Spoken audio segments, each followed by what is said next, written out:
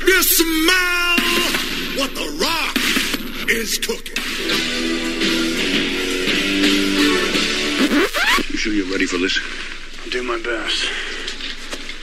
Your best? Losers always whine about their best. Winners go home and fuck the prom queen. Carla was the prom queen.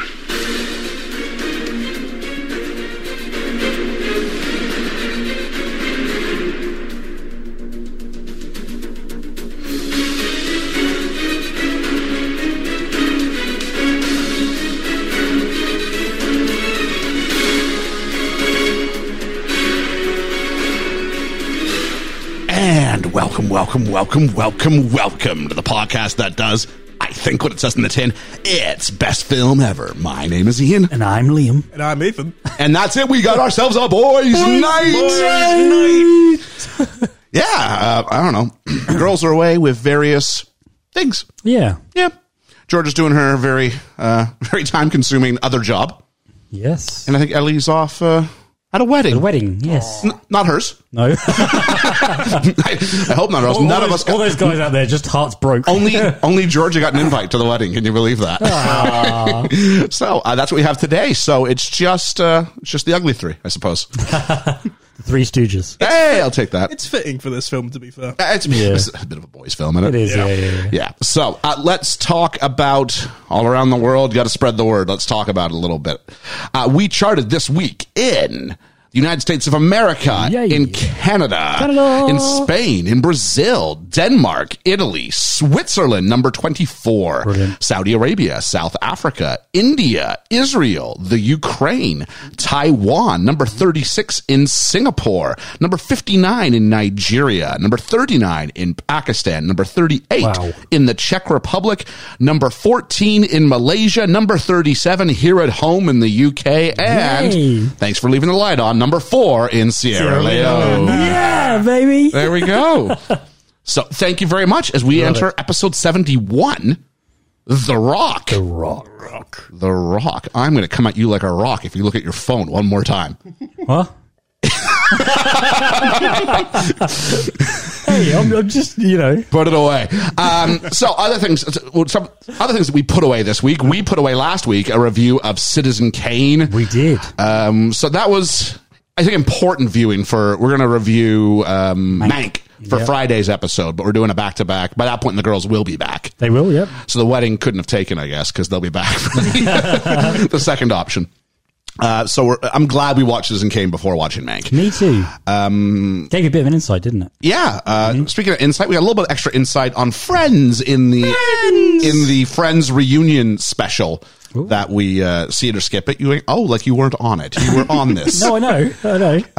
And then we also we got Mank coming up, like I said, coming out on Friday with an interview with Sean Prasad as part of it. And then, well, depending on how it goes, I anticipate we'll release the bits about Mank with Mank, and then we'll release the whole interview by itself on like the following Friday or something like that. Okay, yeah. We'll see how that goes. Mm-hmm. And I mean, Liam, you did a guest spot on how not to summon a podcast. I did, yeah. Detective Pikachu. Yeah. I started it. Yeah, all right, okay. It's like 2 hours and something. I know I'm saying this here on 2 hours, but I have like no knowledge of Detective Pikachu, or so it's a hard access point for me at that point. But if you saw Detective Pikachu in all its Ryan Reynolds glory, why don't you go ahead and check that out? They're a little bit more blue than we are. I'll say it one more time. I'll say that one more time. Do not be expecting Best Film Ever, the anime spin-off. It's there's elements that feel a little familiar, but there's elements which are definitely a little bit more colorful. They are a great bunch of guys. And that color is blue. I'll have to give that a listen because I adore Pokemon. Yeah, no, it was an interesting watch. Speaking of things you'll have to give a listen to, I did a guest spot on Thief's Monthly Movie Loot, probably coming out around the middle of the month. We talked about summer blockbuster movies, what makes a good blockbuster, best blockbusters of all time, all that sort of malarkey. So that was a lot of fun. Mm-hmm. Back to a lot of fun. Like I said, we released an episode on the Friends reunion special, and I put out a poll. Ooh. Yes, I'm wondering if I remember which button this is now. I believe the results are in. Oh, that's the right one. There we go. Hey. Well done. So, I asked about each member of the BFE panel here, if we were a friend, which friend would we be? Mm-hmm. And we sort of went around the table and sort of cast ourselves. Now, I put the poll up before we released the episode. So we don't have any influence on the end result.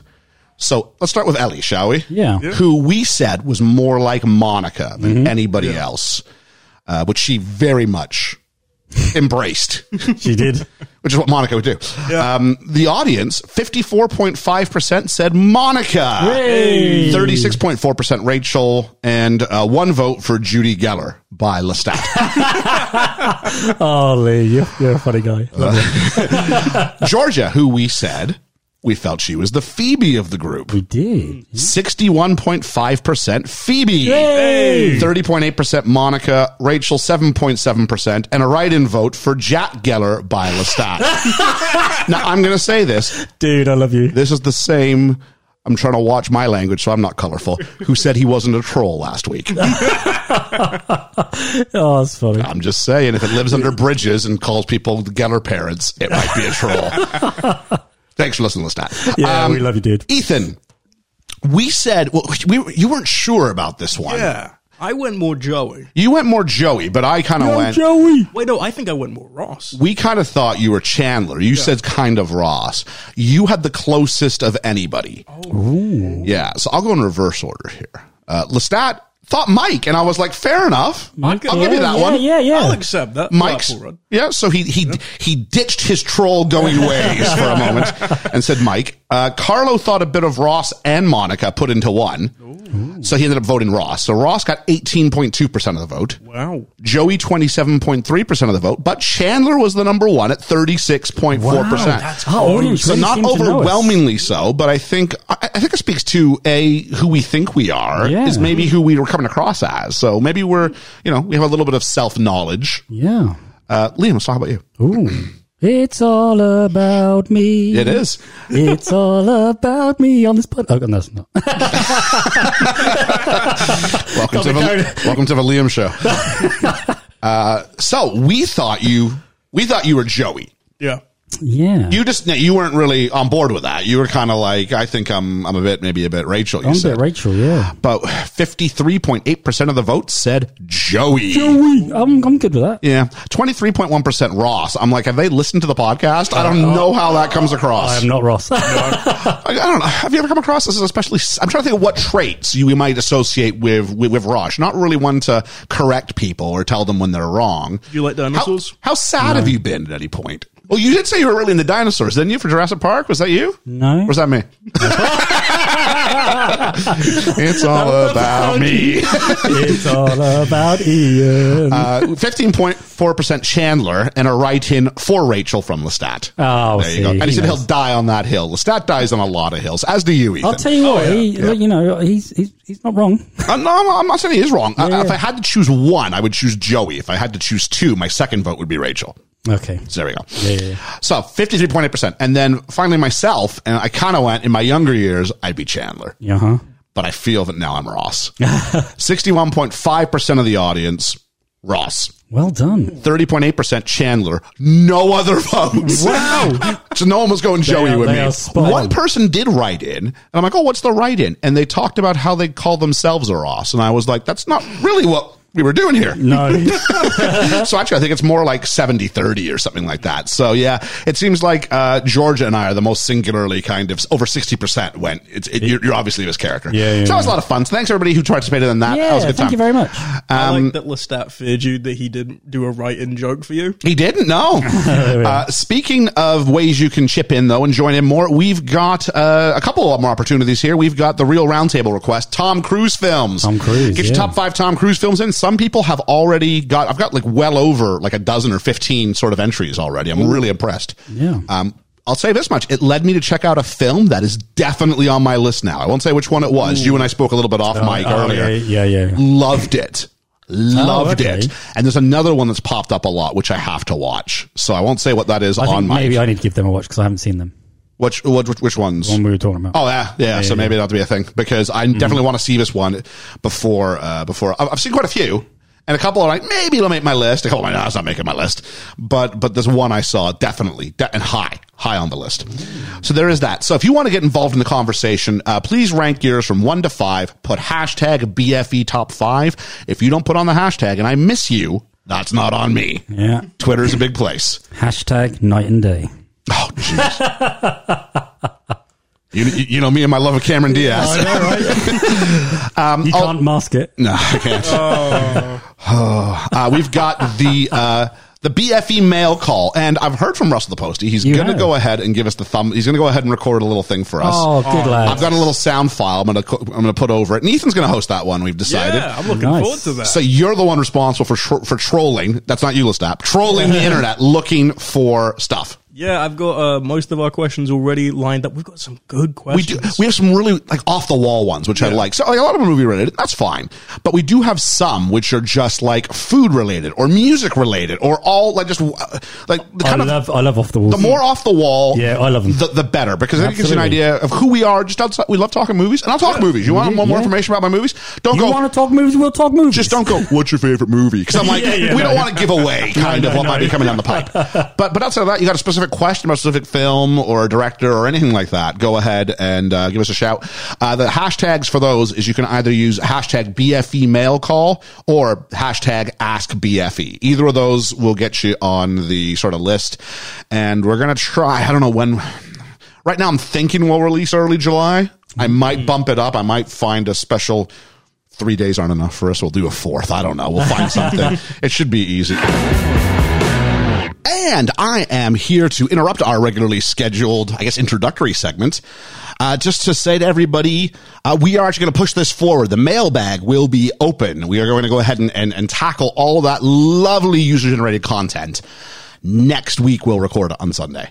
So when we get to the end of the episode and you find out what film we're doing next, we will also be that same evening doing the mailbag. It'll be a separate download, probably out the Friday following. So probably about 10 days away as you hear this from the mailbag dropping. So this is your last shout to get your questions in. That's hashtag AskBFE, hashtag BFE mail call. Either of those will get you on the list. If you ask it without putting those questions in, there's no guarantee Ethan, who's going to host that, is going to necessarily get that question to us. So make it easy for him. Let him know. We are dying to hear your questions as off the wall as they may get, or as straight laced about film as you may want. So go ahead and get that to us.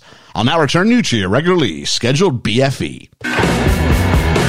We'll find something. It should be easy, and I'm going to ask Ethan to edit that one as well. So there we go. Well, that was sprung on him. Speaking of things that Ethan edits, we do have Keeping It Low Key. We'll be back, I guess, when you hear this, it'll be this coming Sunday. Yeah, I'm very excited. Superhero Sunday. So Wednesday, the episode drops on Disney Plus. Yeah, so then we've got a decent amount of time to record and edit that one. yeah, as opposed to our old sort of system where it was always the weekend too, which was always a bit rough trying to figure out there time. were points where it was like the day of release, and I'm like, it's midnight. Yeah, probably need to do this. Yeah. So, also, we recorded on our Facebook page a BFE trivia night. Well, really, BFE trivia day.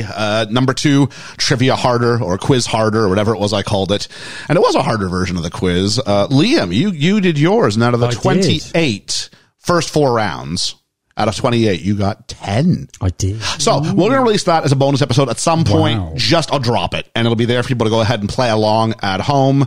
How would you have done? Would you have beaten Liam? Would you have beaten our panel of contestants? Did Danny from It's a Musical retain his crown as the reigning, defending BFE Trivia Night champion? Head of the table. Head of the table. Didn't you say that in round 1 I got 1, in round 2 I got 2, in round 3 I got 3? In round 4? 4? I got 4. So if we kept playing, you would have caught up. That's I would have been doing well. So I just need to. By round 10, I'd have been boom. Well, we do them out of 7, but by round 7, okay. you'd have been like just nailing that. So there we go. I like to work in sequence. That was a lot of fun, and we've got friends of the podcast. We got Debbie is on that episode. We've got Danny defending his crown. We've got Ed from the Film Effect podcast. We've got Alex from Main Street Finance, and Julene from It Goes Down in the PM. Hey, Julene. So I don't know if any losers were guilty of doing hashtag wine o'clock, but we'll see how that goes. So let's go ahead and hit this button here. There's a mistake I think I made. I'm not actually sure I made any mistakes. I just sort of hit it as the introduction to the reflections and corrections. We'll see if there are some. Okay. That's talking about Citizen Kane, a lot of people used us as their barometer for it's downloaded well. It's done quite well. I'm really quite happy with it. Good. As far as numbers go, we don't do it for the numbers, but we do look at it to see what the audience seems to like, and it's done okay. I'm quite happy with it.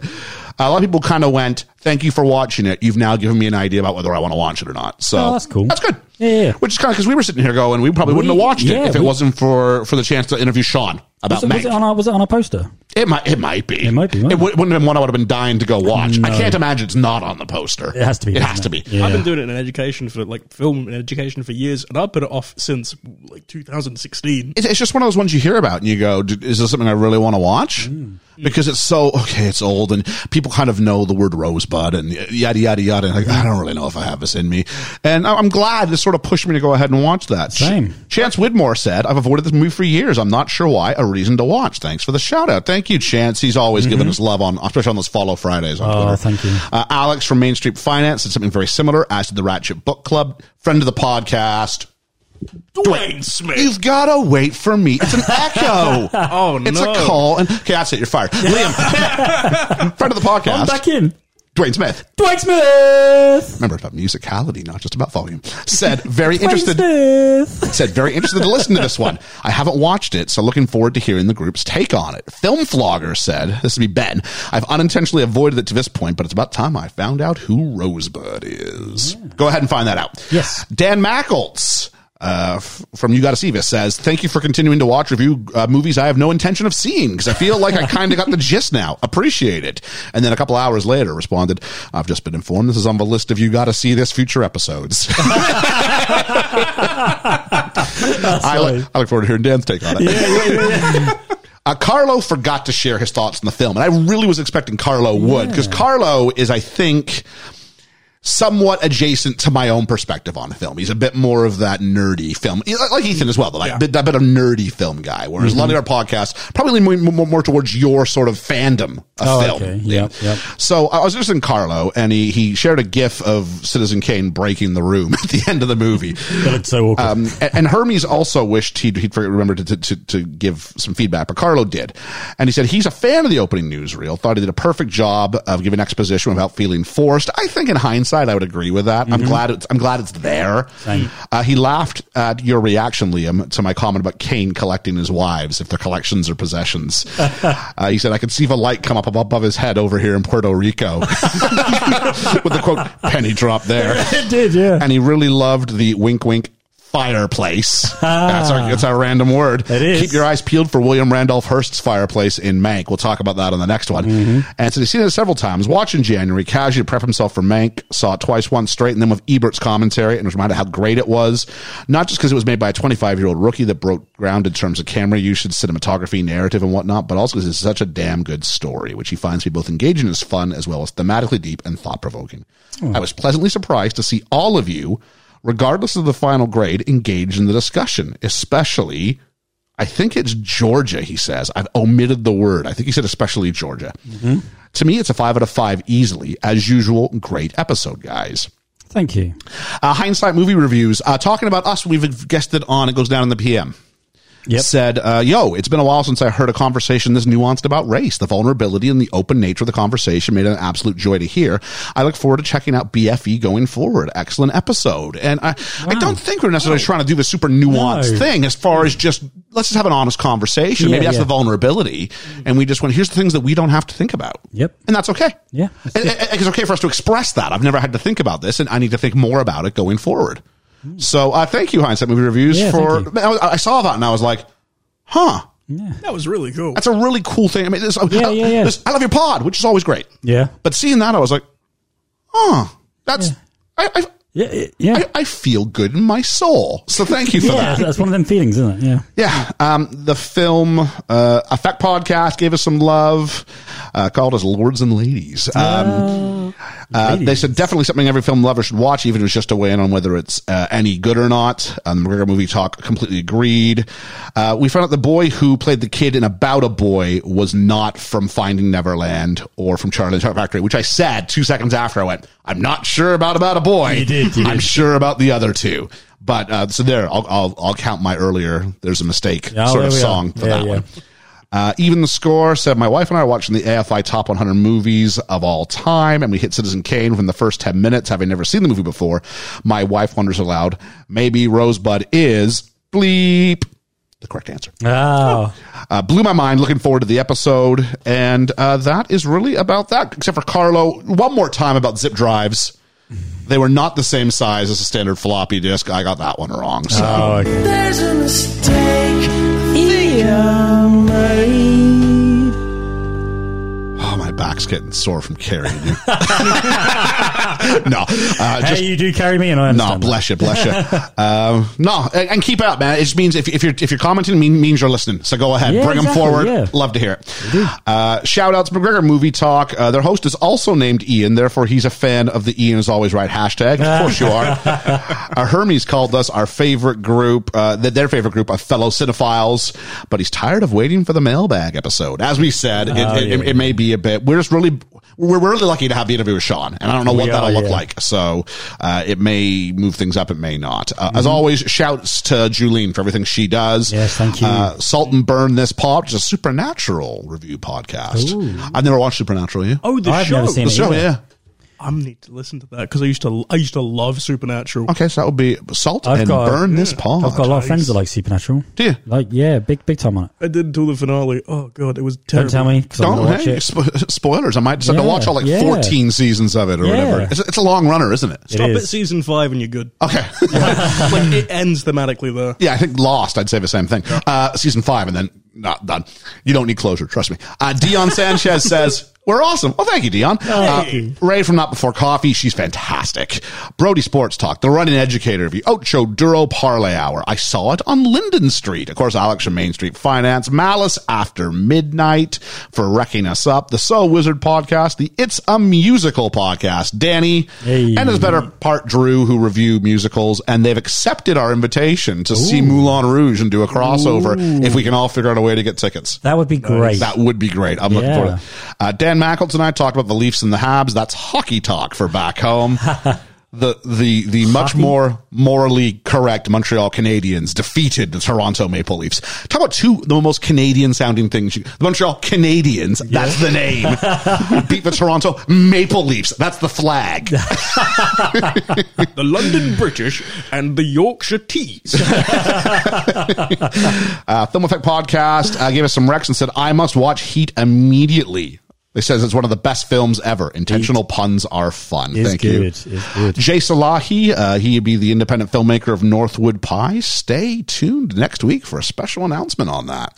That's all I'm going to say. MCU and me, who I kind of got in a conversation with, Ethan. You'll appreciate this. This is only Liam. Actually, we were the group who really did the Falcon and the Winter Soldier sort of thing. We did, yeah. And we talked about, what was her name? Pippi Longstocking. Oh no. Yeah. The girl from Solo is all I Yeah, remember yeah. from. And so they were saying, oh, what a great performance she gives. And I'm like, you've got to be kidding me. You have got to. And they said, well, what was your main issue? I said, trust me, I don't have enough time. And just sent them the link and went, listen to this, and you kind of get our feelings on it. Ethan said she's good. And they kind of get back, oh, I hear what you're saying about some elements of, but do you not? I'm like, no. No.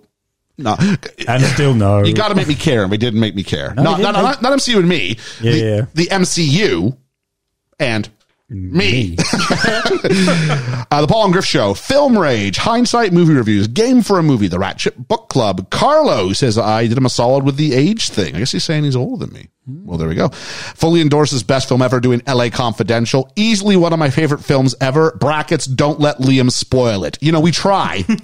We do. See, Ethan used to be the spoiler, and that mantle is clearly passed. I won't spoil any more movies. I just spoil how bad or good the quality Should is. do a of the season spin-off show. finale. Should do a spin-off show. The spoilers. Be a short show, won't it? Just be insert movie, main plot point. Thanks for coming out. It's like we didn't start the fire, but instead of like every pop culture reference, it's every spoiler. It's just 6 minutes of great spoilers. 50, the new listener TD, who said they listened to the Cheers cleared for takeoff, and it's really good, lads. Georgia, you're one of the lads. Yeah, she always has been. Boys' one of the lads. Boys. 50 Years of Music podcast. They're working on season 2. Chance is working on season 2, and Russell the Postie tweeted out a picture of his t-shirt. Oh, Which, if you want the link to, because it's a little bit convoluted, Ethan, I don't know if you can change that at all, but I've currently got it up on our link tree. So if you go, the link tree, if you go to our Twitter, it's in our bio, but if you go to that link, it's linktree/bestfilmeverpod. Our Teespring link is now on there as well. So he's officially our first person to buy a t-shirt. he right? is the first purchase. There we are. There we go. Hey, Mr. Postman, I can confirm it looks good in blue. Oh, really? It looks really good in It blue. was so cool I was- seeing it on a person because Yeah. I've always just seen it in like the preview when I've been And designing you're it. like, how does that look? Does it look right? Is it the right size? And it looks, I'm not going to lie, it looks a little bit, you're like, it's because it's square in the middle. I'm like, is that, and you see it on a person, you're like, oh, it works. Yeah. Yeah, it looks really good. So thanks for letting us see that, Russell. Dwayne you. said he may have to also do the same. Julene says she's going for classic red for that Canadian spirit. good. Russell says he wears enough red. Yeah, he Because does, he's he a does. postie. And I don't know, there was a best director of all time debate. I mean, people asked is Spike Lee in that conversation. I kind of went respectfully, no.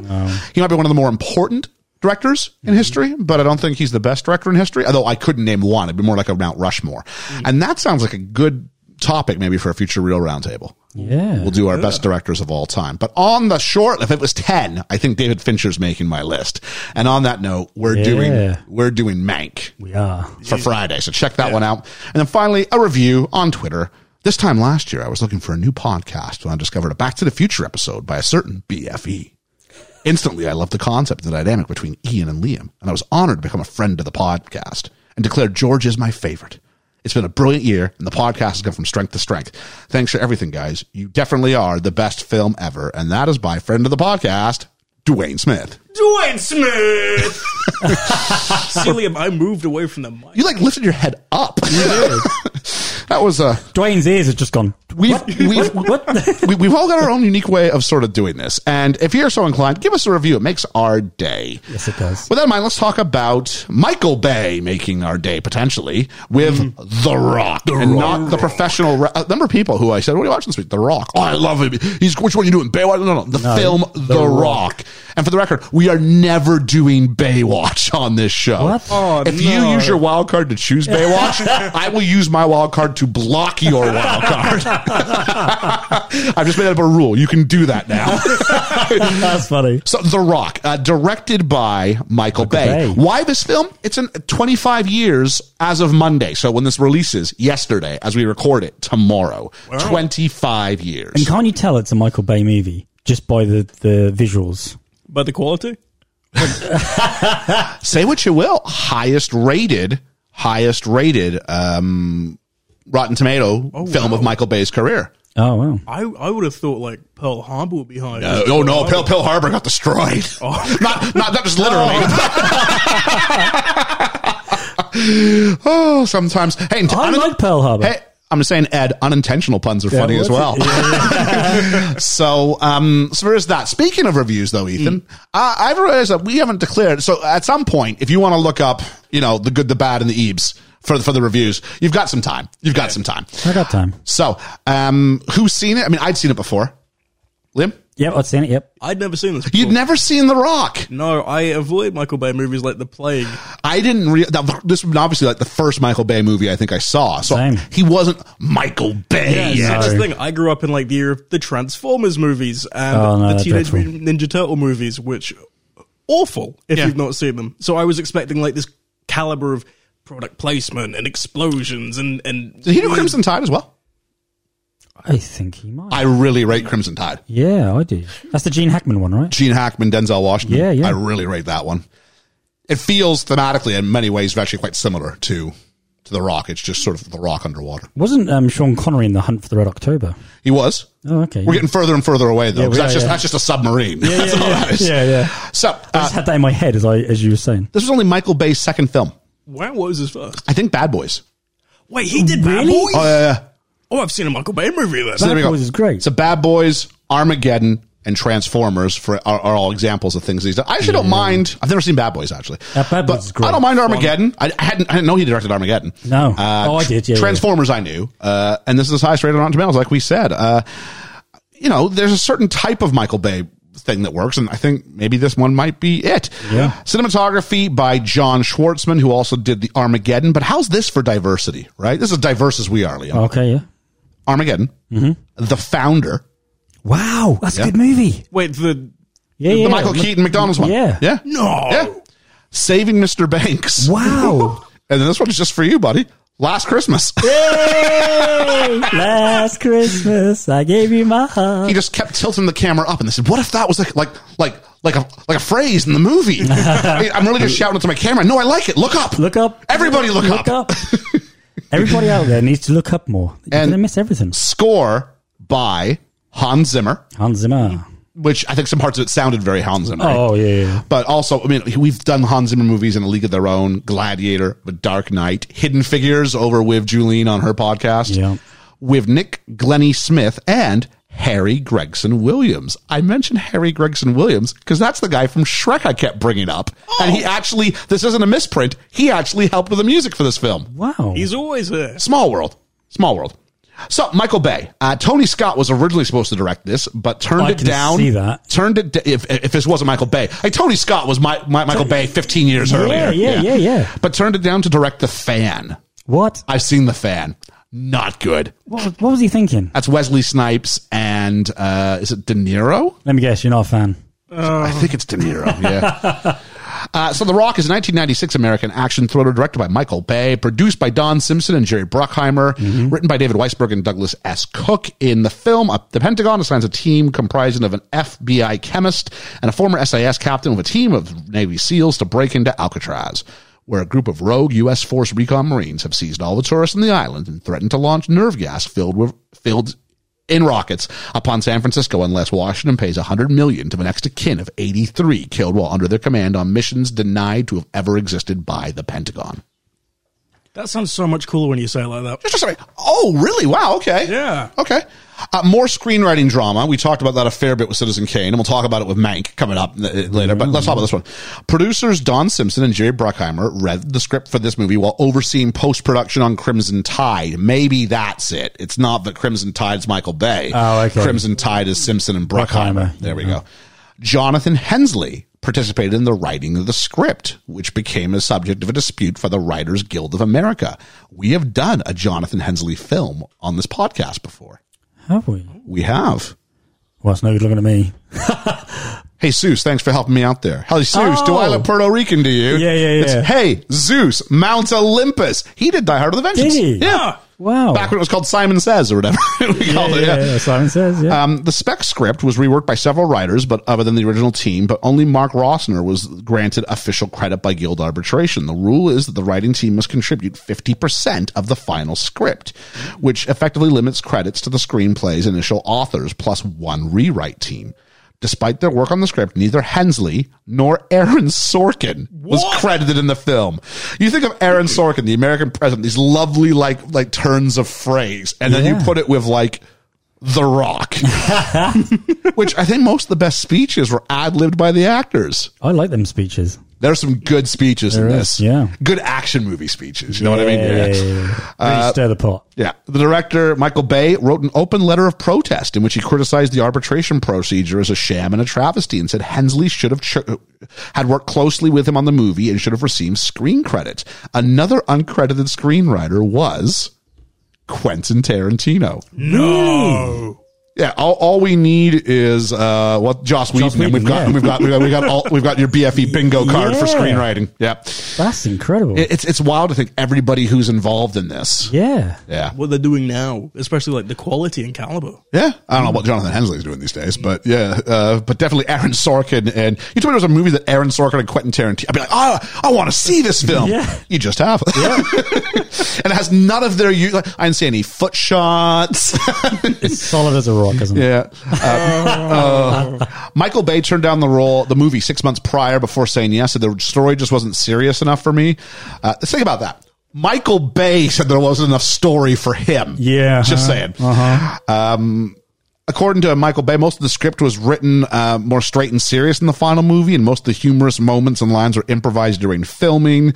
And the studio wanted this movie shot in L.A., with only a handful of exteriors of Alcatraz and San Fran to complete the illusion.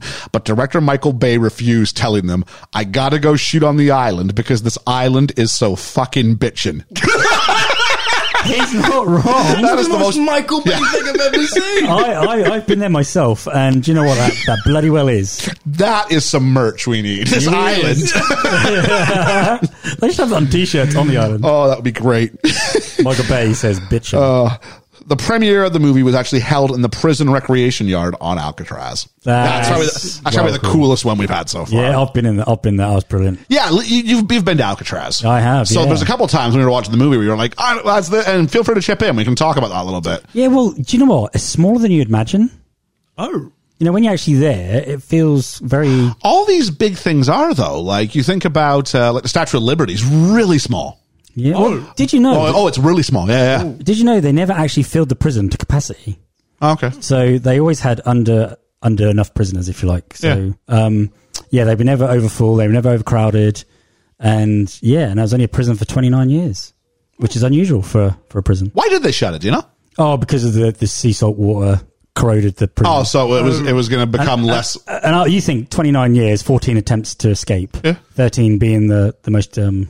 popular escape that people know of, Frank Morris and the Anglin brothers. Okay. So, I mean, I got to a point where... 14, not successful, 14 attempted. No, okay. 14 attempts. Yeah. Yeah. Producers Don Simpson and Jerry Bruckheimer decided they were going to dissolve their partnership when this movie finished. Really?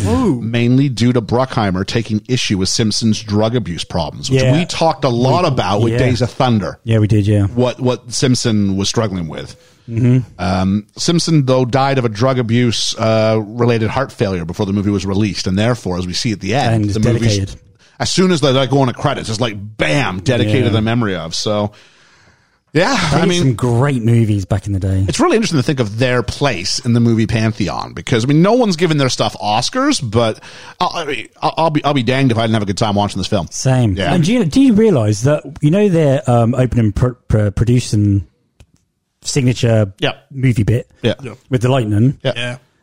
I like how Bruckheimer kept it, but did it different. Yeah, so instead of two lightning bolts, it's just one, and the one hits a tree, and the tree represents Simpson. Oh, that's great. Yeah. So good. So we actually have that dual lightning bolt thing, and what a score. What a score. I love the score. It was something with it. Bum, bum, bum, bum, bum, bum, bum, bum, bum, bum, bum. That's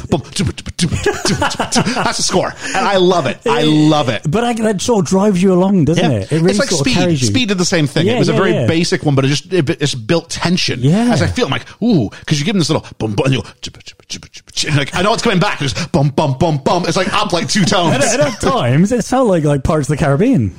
In moments, yes, it did. It did, didn't it? So, I mean, Hans Zimmer, always a win, and knew where the sweet spot was for this film. Absolutely. He didn't need to go all like super orchestral on this one. He went, I just need to have like this one theme I can come back to, and then I can play in certain points with it. That's fine. But really, I'm going to drive this one theme over and over and over again. Mm-hmm. And we hear falling soldiers on walkies. Yep. And we see military color guard, and then we get, it's really quite nice. And then we just go, The Rock, it's all on fire. Yeah. And we meet, and the first character we meet, though, is General Hummel, played by Ed Harris, who... Great actor. I love Ed Harris. Me too. Who wins all the winning in this. He's not all, he's really good. Very good. Really good. Complicated villain. Oh, yes. But is he a villain? Yeah. Oh, yes. Yeah. It's deadly nerve. You hold people against their will. I know, but For the record out there, this is my TED Talk. Unlike Liam, I feel that kidnapping is bad. It is bad. Kidnapping and bioterrorism. It is bad, but I kind of see where he's going. No, I like a villain when you understand why they've been pushed to where they've been pushed. The best villains are not the ones who come from the evil league of evil. No, exactly. The best villains are the ones where you don't agree with what they've done, but you understand how they got there. He's the most distinguished guy in service. Yeah. And that's like this film did not... Tell you what, like they give you everybody's resume all the time in this film. Because they have to really nail it home. I do say, like, you know, if you're really good at something, you shouldn't have to tell me. Other people should tell me for you. Yeah. And this film really believes that. They do. And this is time before the internet. They all got each other's like stuff like memorized. Producer Don Simpson was largely responsible for creating the critical General Hummel character. Simpson watched a 60-minute segment about U.S. government's refusal to acknowledge soldiers who had died during covert missions, and later read Colonel David H. Hackworth's memoirs, where he harshly criticized U.S. planning during the Vietnam War.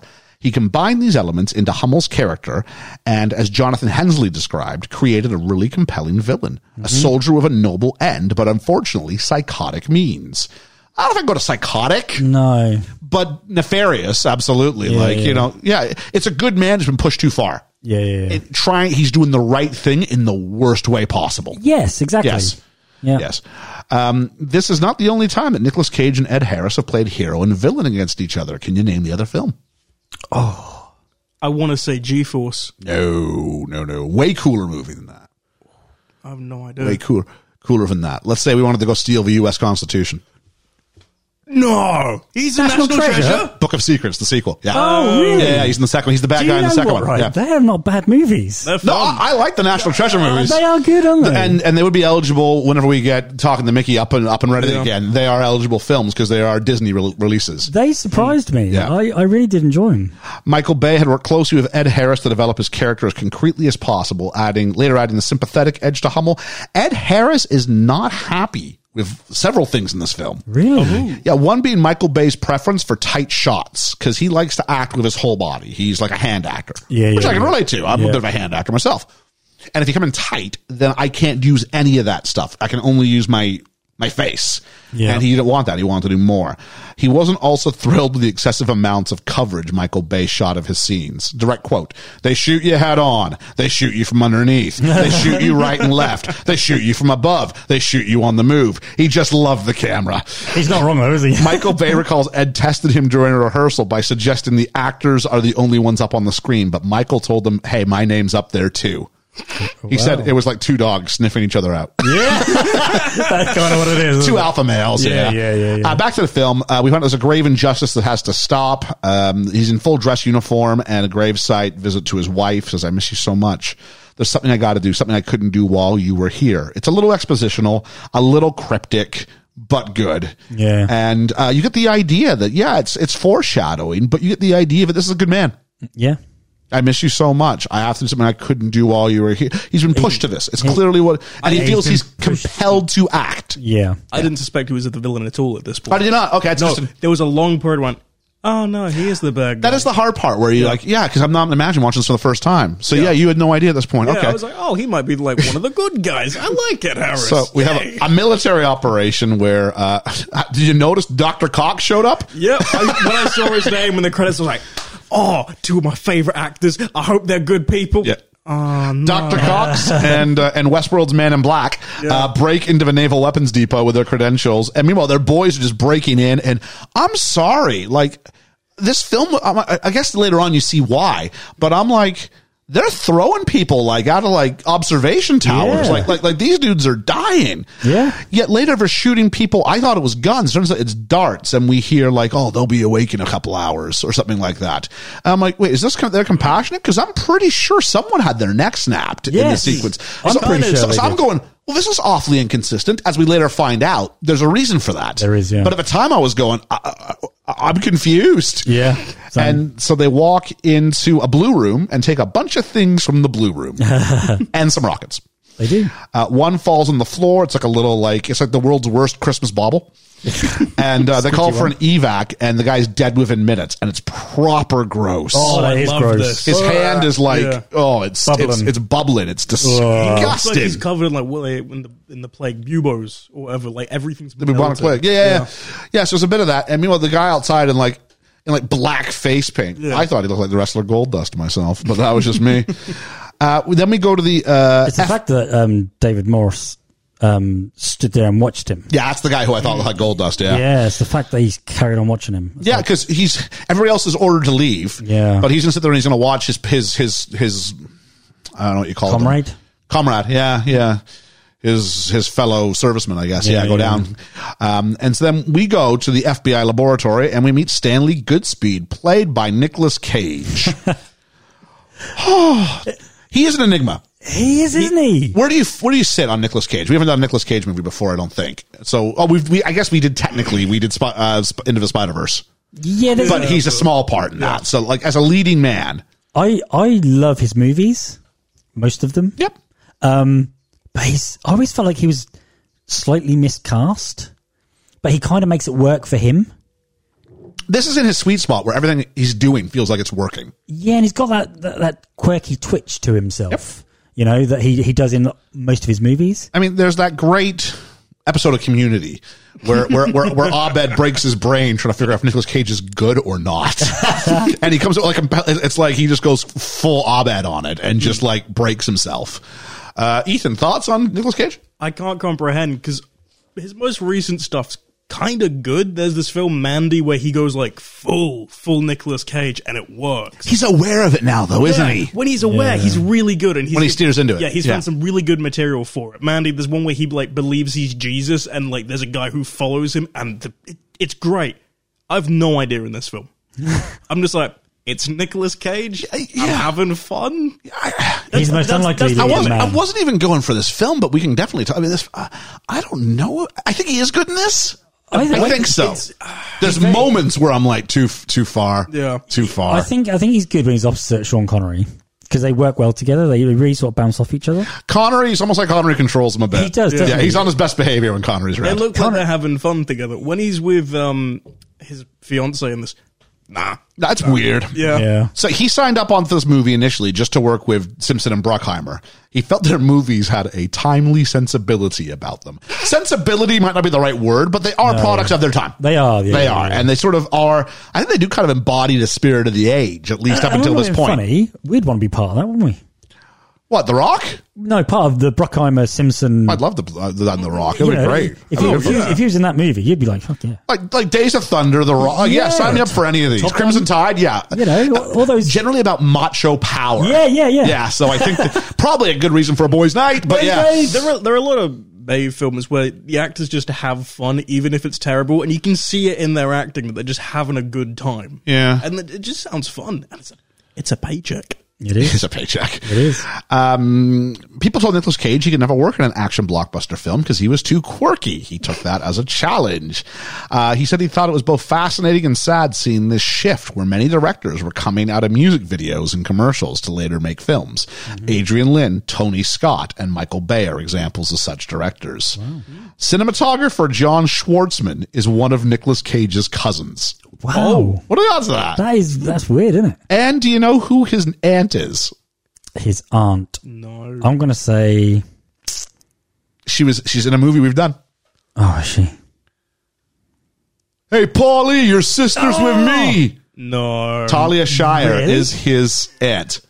Oh, do you know what? I think in the back of my mind I knew that. Yeah. That's weird, isn't Isn't he it? somehow related to Sofia Coppola? Coppola, yeah. Yeah, I thought so too, yeah. Yeah, I think they are. So there's a bunch of links here. Sir Sean Connery approved of Nicolas Cage changing his character's name from Bill Goodspeed to Stanley Goodspeed. He's better Stanley. Stanley, yeah. Just Bill. I'm like, Bill's just kind of like he's just a guy. Yeah. Stanley's a nerdy name. Yeah. Stanley is it's a Nicolas Cage steadfast name, isn't it? Steadfast Stanley. Oh yeah, my name's Bill. Doesn't work because I'm Stanley. Yeah, Stanley.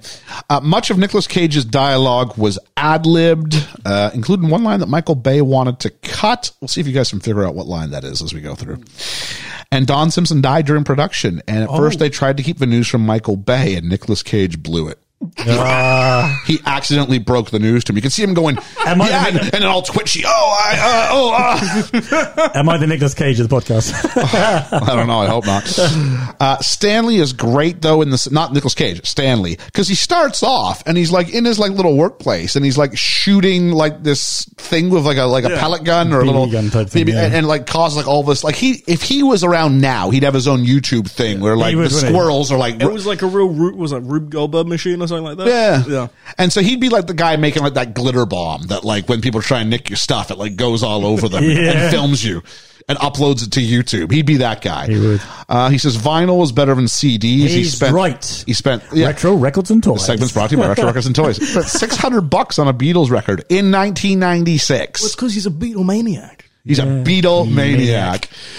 They go into an airtight chamber with suits on, and there's this box with dirty magazines, gas masks, and a booby trap doll. Now, I know the gas mask is here for our purpose. If you're actually trying to convince anybody to like mess around with the doll so that it sets it off, putting the gas mask in is completely counterintuitive. And why would you play about with a doll? You're in there. You got all suited up. You're all booted. Like right? we're also told he's a trainee. So when I'm new at the job, you know what I don't do? Stuff like this. Yeah, especially when you know it's going to be I dangerous. don't move unless I'm told to move. Yeah. And they're all told you have to stab yourself in the heart, and neither of them will do it. No. Which is really weird. Because I'm like, you're 20 seconds away from death. And he's like, no, I won't do it. But but if he's new to it, he probably. Well, Cage doesn't do it. I guess Cage is trying to save the day, but yeah. Yeah, but also, I mean, that was the other guy had things on his hands, didn't he? His gloves were starting to bubble through, yeah. So the water doesn't come out. There's, I think, the cockroaches they've brought in there just to show how they're going to die. And they just melt. And I love that because cockroaches don't die with anything, That's do they? what will survive a nuclear holocaust, the cockroaches, right? The sprinklers do finally come on, and Goodspeed dismantles the bomb. Assistant prop master Skip Crank had to dress up in Nick Cage's costume and acted as his arm and hand double to defuse the prop bombs because Nick Cage was afraid he would destroy him. Skip Crank is a great name. Skip Crank. Skip Crank. And then we cut to a shot of Nicolas Cage naked with a guitar. That's weird. Boring Stanley Goodspeed goes home, plays electric guitar naked after defusing bombs. Do you think Nicolas Cage went, this is the quirky part? See, is this the ad-lib? Nicolas Cage and Michael Bay differed as to the reasoning behind the early scene of Goodspeed naked with the guitar. Bay said it's because he knew Cage wanted to show off his body. So they decided to just get it out of the way up front. But Cage said he simply wanted to establish that the character was at home. I'm at home right now. I can tell you, I've never once got naked and started playing my guitar. And that's not and that's not a euphemism either.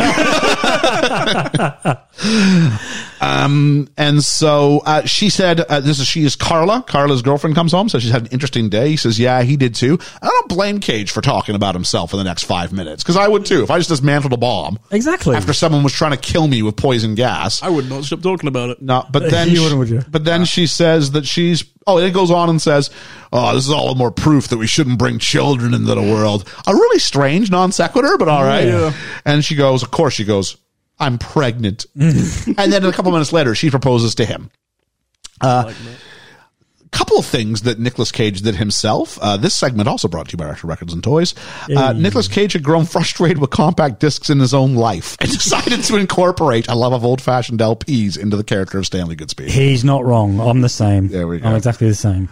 He was out of the curve. At this point, I remember when he was saying this, I was like, yeah, right. Vinyl sounds better. It does. No, I'm not. I'm just saying. It's 25 years later. I'm on board. Okay. I'm on board. Good lad. But at the time, you're like, because CDs are really just barely winning the war now.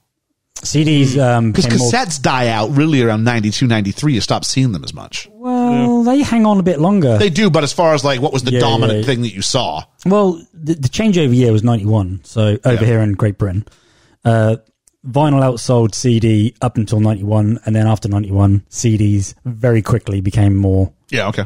Yeah, that was the thing. And then the other part of Stanley doesn't want kids, and directors frequently tell Nicolas Cage his ideas are off the wall and offbeat. But Michael Bay and Jerry Bruckheimer encouraged it on this movie because the script wasn't yet finished when Cage signed on. One example was that Nicholas decide that Goodspeed should be wary of having kids. Bruckheimer said, no, it's too dark and not positive enough. But when they sent the script to Robert Towne, one of the million screenwriters for this, they should have just a segment for the screenwriters. He agreed with Nicolas Cage. And then we have a tour of Alcatraz, and it gives us all the information we need, and the baddies are there. And Hummel, like, you can tell he's going to be a good guy because he finds a kid and says, tell your teacher you all need to get back on the boat now. Yeah. This is when I was still like, nah, he's not the bad guy. He's good. He just knows what's going on. But I'm not being funny. If you're the guy doing the tour and you turn around and see these big hench guys, they looked intimidating. They're not on part of the tour, are they? No, big guys on the tour. Well, no, I'm not saying that. But, I mean, they were dressed not to be on a tour, weren't they? They got into fatigues really quickly. Didn't they? Really quickly. And they weren't carrying bags. No. And the tour guy's like, welcome to Broadway. I loved him. So did I. We're not alone. Ed Harris could not stop laughing at the actor playing the tour guide. Ed said, I just had the giggles that day. He's great. And Hummel just goes, tour's over, Bob. That's all he could say. And someone's going, what kind of fucked up tour is this? Do you think they've just given leeway? Just say what you want. Oh, I think it was, we're going to shoot whatever you wanted. We're going to try a few different shots of it. Go for it. What would you say if you was put in this prison? Yeah. There's a great follow shot of some helicopters and Hummel's. As soon as the helicopter shot's done, full military garb. Yeah. He's on it. We meet the Rock itself, Alcatraz prison. Most of the film shot on location in the Alcatraz prison on Alcatraz Island. As it is governed by the National Park Service, it was not possible to close it down, so most of the filming had to accommodate tour parties milling around. That's cool. That would have increased tourism. Come see a Wouldn't it? movie being shot. I like that. Yeah, but I mean, could you imagine? I mean, if it's a great setting, isn't it? If you're going to do it about Alcatraz, you have to go. You can't just make that shit up, can you? Well, now if I were to go to Alcatraz, I mean, it's probably more so for me to check out the stuff in the movie than it is like the history of Alcatraz. Yeah, but all the underground stuff, I don't think that's part of Yeah, but just like the bit where, this is the bit where they come down when and this is one of the cells. You know, I start just quoting the movie. There is a bit where they're walking on the tour and they're coming up the hill. That I remember coming up there going, wow, this is amazing. Where you're just directly staring at the water tower. Yeah. That was amazing. And there's a great power shot as they're coming down the center, and you said it was right in front of the mess hall? Yeah. With the only clock in Alcatraz. The only clock in Alcatraz. And it comes down, Times you got Square. Hummel, and he's flanked by his two kind of guys on either side, and he just is like the ultimate, like it's like a rock video, is what it should be. Like these jail cells. Actually, that's what I want to do now. I'm going to start a band with the sole purpose of doing like, I mean, you'd have to be like a Nickelback in order to like it's that kind of music that gets you like Alcatraz for your. Yeah, for your it's not gonna be no pop video song, is shoot. No, it's not gonna be some. It's not gonna be like it's gonna be me. Ed Sheeran with his like little plucking, you know. No, I remember driving like 90. It's not gonna be that, is it? No. And so Hummel calls it a mission, and I love the military Lexus. He's a soldier. He's even using this to, it's an honor to serve with you. I've served you. He sort of, And you can see that all the way through the movie. Yeah. And even his men that he's served with. The ones he knows, yeah. I mean, the ones he knows are exactly the same. So we get an introduction to the bad guys with a great speech by Ed Harris, and we find out, like you said, about 60% of them it feels like he's worked with before. 40% of them he hasn't. Who was responsible for this other 40%? Exactly. Because I think the screening process needed one more step. I would assume like Especially Dr. with Tony Cox or Todd. someone. Jesus. Maybe it was Yeah, like I feel Cox. like they're Yeah. part of like his battalion. Or That something. makes sense. Yeah. And then there's a phone call to FBI Director Womack, played by John Spencer. John Spencer, who is famous from The West Wing, really. Oh, I haven't seen that. Yeah, he's great in The West Wing. Oh, okay. He was the chief of staff of the president. I think his name was Neo McNamara. I think I could be wrong on that.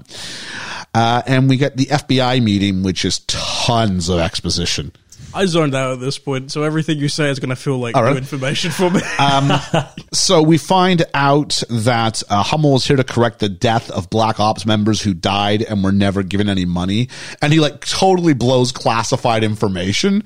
And like, Womack's like, oh, that's classified. I'm like, he's kidnapped 85 people. That ship has sailed, dude. Yeah, come on, get with the program. Literally, the kids are on it back to the mainland. And then the media it says, if the media is alerted, we send the gas. If there is no payment, we send the gas.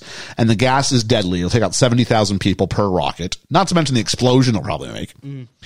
And, they say, look, I know what your countermeasures are. They won't work. And so basically he's got them. And they go, well, who's your best chemical man? And we cut to Stanley Goodspeed having sex with his girlfriend on the roof of his apartment to Rocket Man by Elton John. Yeah. I love this entire just idea. Here's the problem with this film. Here's the problem with this part of the film. It's the same problem I had with Hitman's Bodyguard. Go ahead and tell me what it is. Is it that he's supposed to be a certain way and a person, but he's doing these cool things that He's supposed to be boring Stanley Goodspeed, and this guy is the biggest rock star in the FBI. It's stupid, isn't I just go, oh, he's such a nerd. What, the guy who's having sex with his girlfriend on top of the roof to Elton John, who plays good electric guitar while he's naked and diffuses bombs and just shrugs it off with cool one-liners. He didn't come across as nerdy. That's the problem I had with Hitman's Bodyguard. Like Ryan Reynolds was not boring. No, and they wanted him to be boring. Yeah. They told me he was boring and he wasn't. Stanley Goodspeed's not a boring guy. No. So that's my issue with this film. Is this is what you clearly want me to think he is, but everything you're showing me is Nicolas Cage meddling, going, oh, he's really cool, isn't he? Yeah, this is what this is Nicolas Cage, isn't it? Oh, and he's into vinyl because that's so nerdy. Oh, he likes classic records. You know, the Beatles, that band no one likes. He's But such never a went out of hipster, fashion like- in the first place. Yeah. The context of everything, it's so just the seed itself is funny to me, and it's like it's peak Nicolas Cage, and I love it. Yeah. She's even got pigtails. I know. And he gets called away. And he goes, she goes, I'm Catholic. Do you know that? I'm Catholic and unmarried. And Stanley says, look, I will marry you. But he wants her to go to San Francisco with him because it's likely just a training exercise. This bugs me, this part, right? She knows his job. She knows that he's this guy who works for the government. You must know, if you work for the government at that level, there are going to be times it's not a 9-to-5 job. I do hear you. I would say step one, he almost died that day. Step two, you've just told him you're pregnant. So it's not random day X, is it? Oh, okay. It's not like you're having lasagna. No. Well, he was eating his lasagna. And you're like, Stanley, you got called in last time we had lasagna. Is this because you don't like my lasagna? That was really nerdy. I like that. I want to see him do it that way. Let's reshoot the scene. Yeah. Cut to the FBI and Jerry Seinfeld's library cop. I don't know if anybody's seen Seinfeld. There's an episode where this old guy like tracks him down for overdue like library fines. Right. It was this guy. Oh, was it? And he tells us about a guy who can help them and John Spencer, and he have a conversation in the corridor. If it's nothing more of an exposition, he goes, "No, you can't take him out. He could help us. He's a professional escape artist." And we cross cut all of his dialogue with like extreme close ups of like, you know, we later found out it was Connery, but like his eyes and then his hair Long and then hair, the books he reads. It's a heck of an introduction. And they even shoot him in silhouette walking down a corridor from underneath. Like he looks huge. He looks like 8 feet tall. Doesn't he? I know. The guys underneath, like to either side, looks much smaller. I know Connery is tall anyway, but not that tall. At this point, I was like, was Connery like a strong man? And then it just came out. No, he's just Connery. Actually, when he didn't he enter Mr. Universe? He did some bodybuilding. Yeah, back in the day, didn't he? Yeah. And so Womack meets Stanley Goodspeed, and he says, "Tell me about the gas." And Nicolas Cage goes, "Well, the gas is one of those things we wish we could disinvent." And I'm like, Disinvent? Disinvent? Yeah. That doesn't sit well with an English teacher, does it? Uninvent, I think, is the word for this. So I punched them both into my Microsoft Word. It gave me the red line for disinvent, but uninvent got through. There we go. So Stanley Top marks Goodspeed, you. if you're supposed to be that much of an academic, what the hell, man? Do you think that was an ad lib? Might be, It further proves he's not a nerd. He's not a nerd. No. He's getting his grammar wrong. Bet you can't spell lasagna. So then we meet Ernest Paxton, played by William Forsythe, and he's like the younger guy with the mustache in the FBI. Yeah.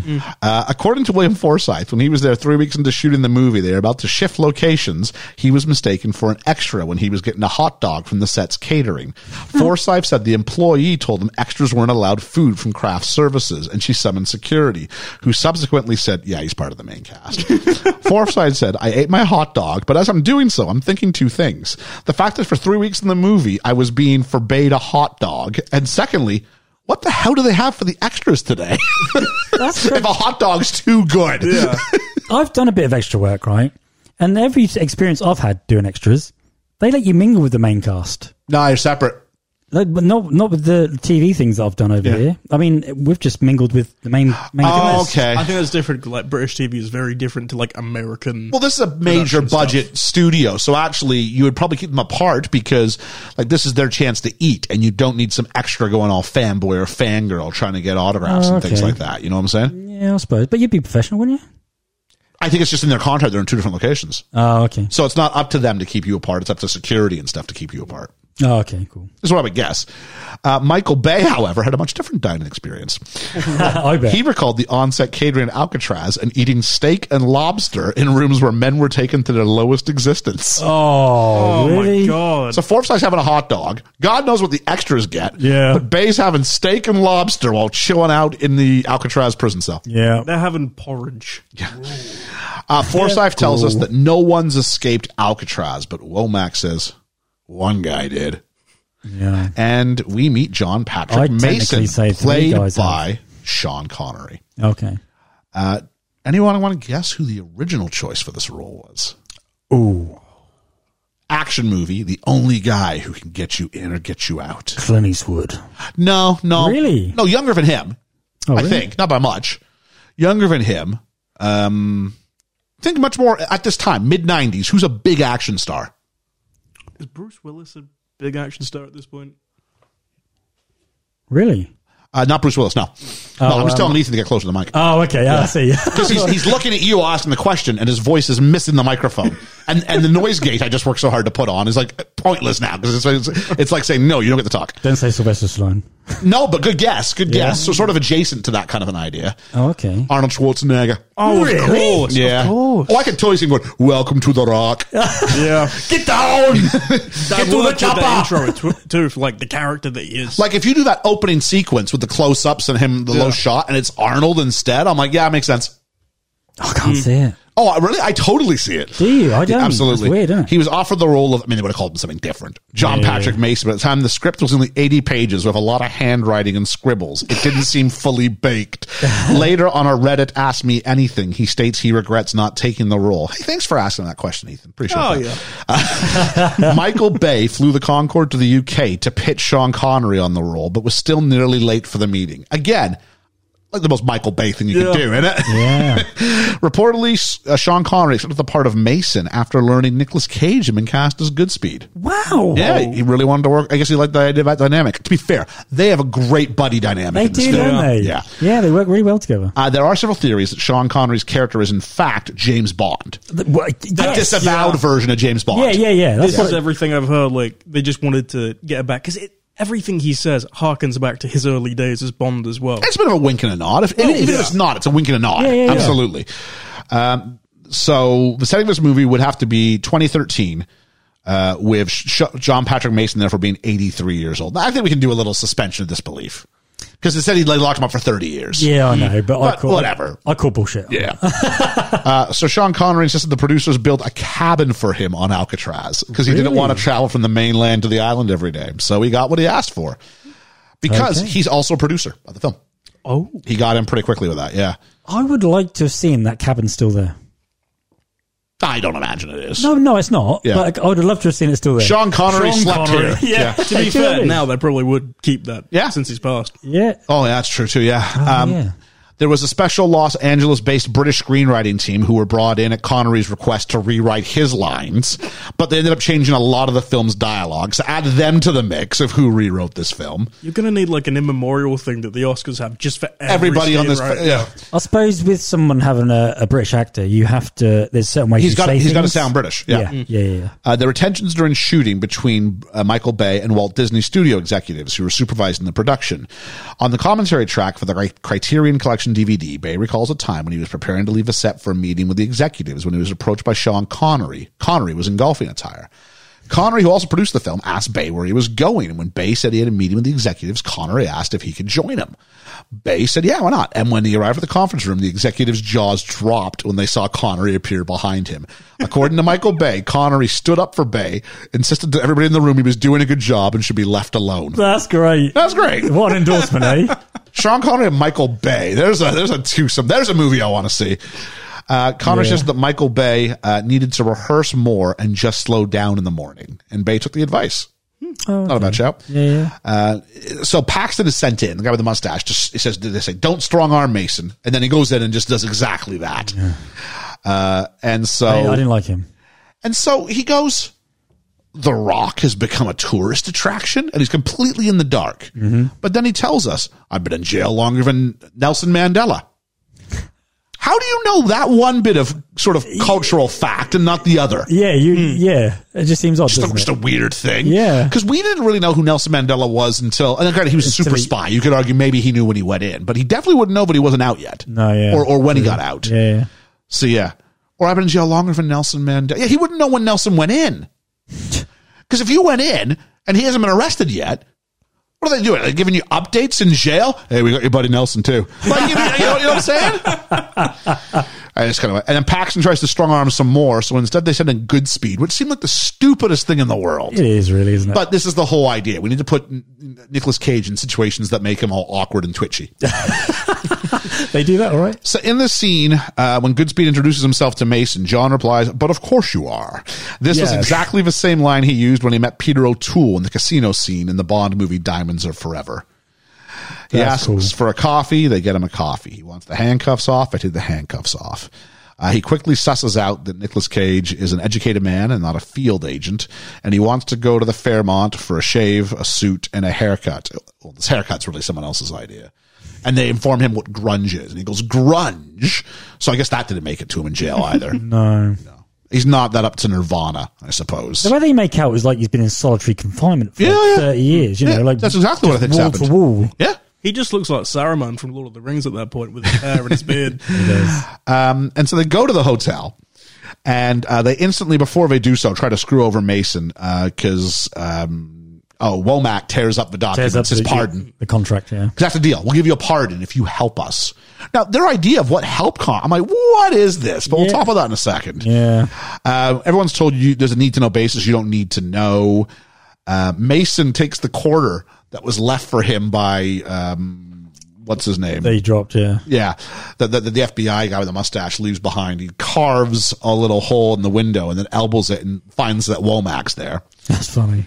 And then we go to the hotel, and he's having a shower. He's singing, "If you're going to San Francisco, be sure to wear some flowers in your hair." It's a great song. Great song and a good location to sing it. Scott McKenzie. Is it? Yeah. And he steals some string. I don't know what the string's for. It's like soap on a rope or something. I don't know why there's a string there. If you know what this is, folks, let us know. There's just string by the shower. The movie needs it to be there, but what would the reason for it be? I don't know. I assume just because it needed to be. Yeah. Unless it's like a loofah thing. Maybe. Unless he's used to having soap on a rope. I don't know. And then we meet the stylist, and the stylist is a bad gay stereotype. Isn't it? Yeah. It was that 1990s, Yeah, isn't it? let's have the flamboyant gay man Yeah. enter the room. I'm not saying there weren't moments I didn't laugh. Yeah. Not at him. Not at him because of who he was, but because of how he acts. Yeah. That'll become clear what I'm saying here. We see that he's ordered all the, this guy's so clever. He's ordered all the food. And why does he order all the food? Because it distracts all the FBI agents. Yep. And no one, the Fairmont was like a 4-star hotel. And so people were there eating the food and not watching him. He wants, he's getting the haircut on the patio, and he looks really good using only clippers. Yeah. He's got this super stylish haircut. That's weird. Looks sharp. It does. Very. And then he wants Womack to shake on it, and then he throws him over the edge of the building, hanging over, and is attacked by birds. I'd call bullshit on this. Okay, go ahead. You know, throwing him over a building, tying a rope around his wrist, right? That's going to lodge your arm out of joint. That's going to rip your arm. That's going to do something. That's I do had some the serious feeling damage. it was winched somewhere else as a third part, and he's just using this. Nah, that was I thought it was very similar to what happened with Jean Reno in Mission Impossible.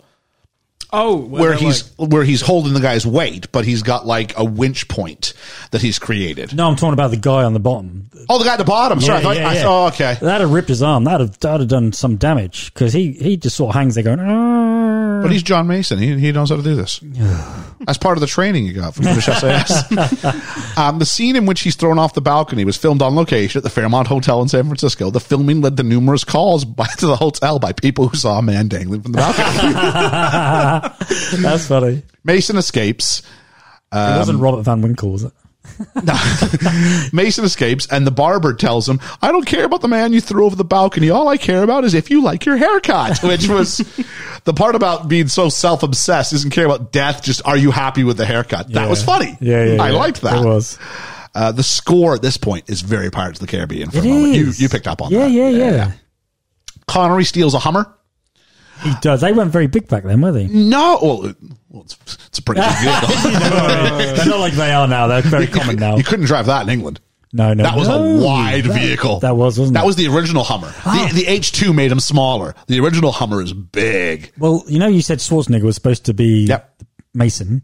Well, Schwarzenegger was the first person or one of the first people to have a Hummer when that came out as a production car. When anybody could get one. Yeah. And he still drives around in Hummers. It's kind of surprised me that he's got no culture shock after being away for 30 years. Yeah, because I would. You know, he's got everything else figured out. You know, it just seems really strange. He steals this, this Hummer, this guy, he's European's like, don't, not a scratch on my, maybe it's supposed to be an Arnold Schwarzenegger parody. That would make sense, actually. That's funny. And so the guy who gets his car stolen by Sean Connery is the same guy who gets his car stolen by Ed Harris in National Treasure Book of Secrets. That's cool. So that's a cool little moment. That is, yeah.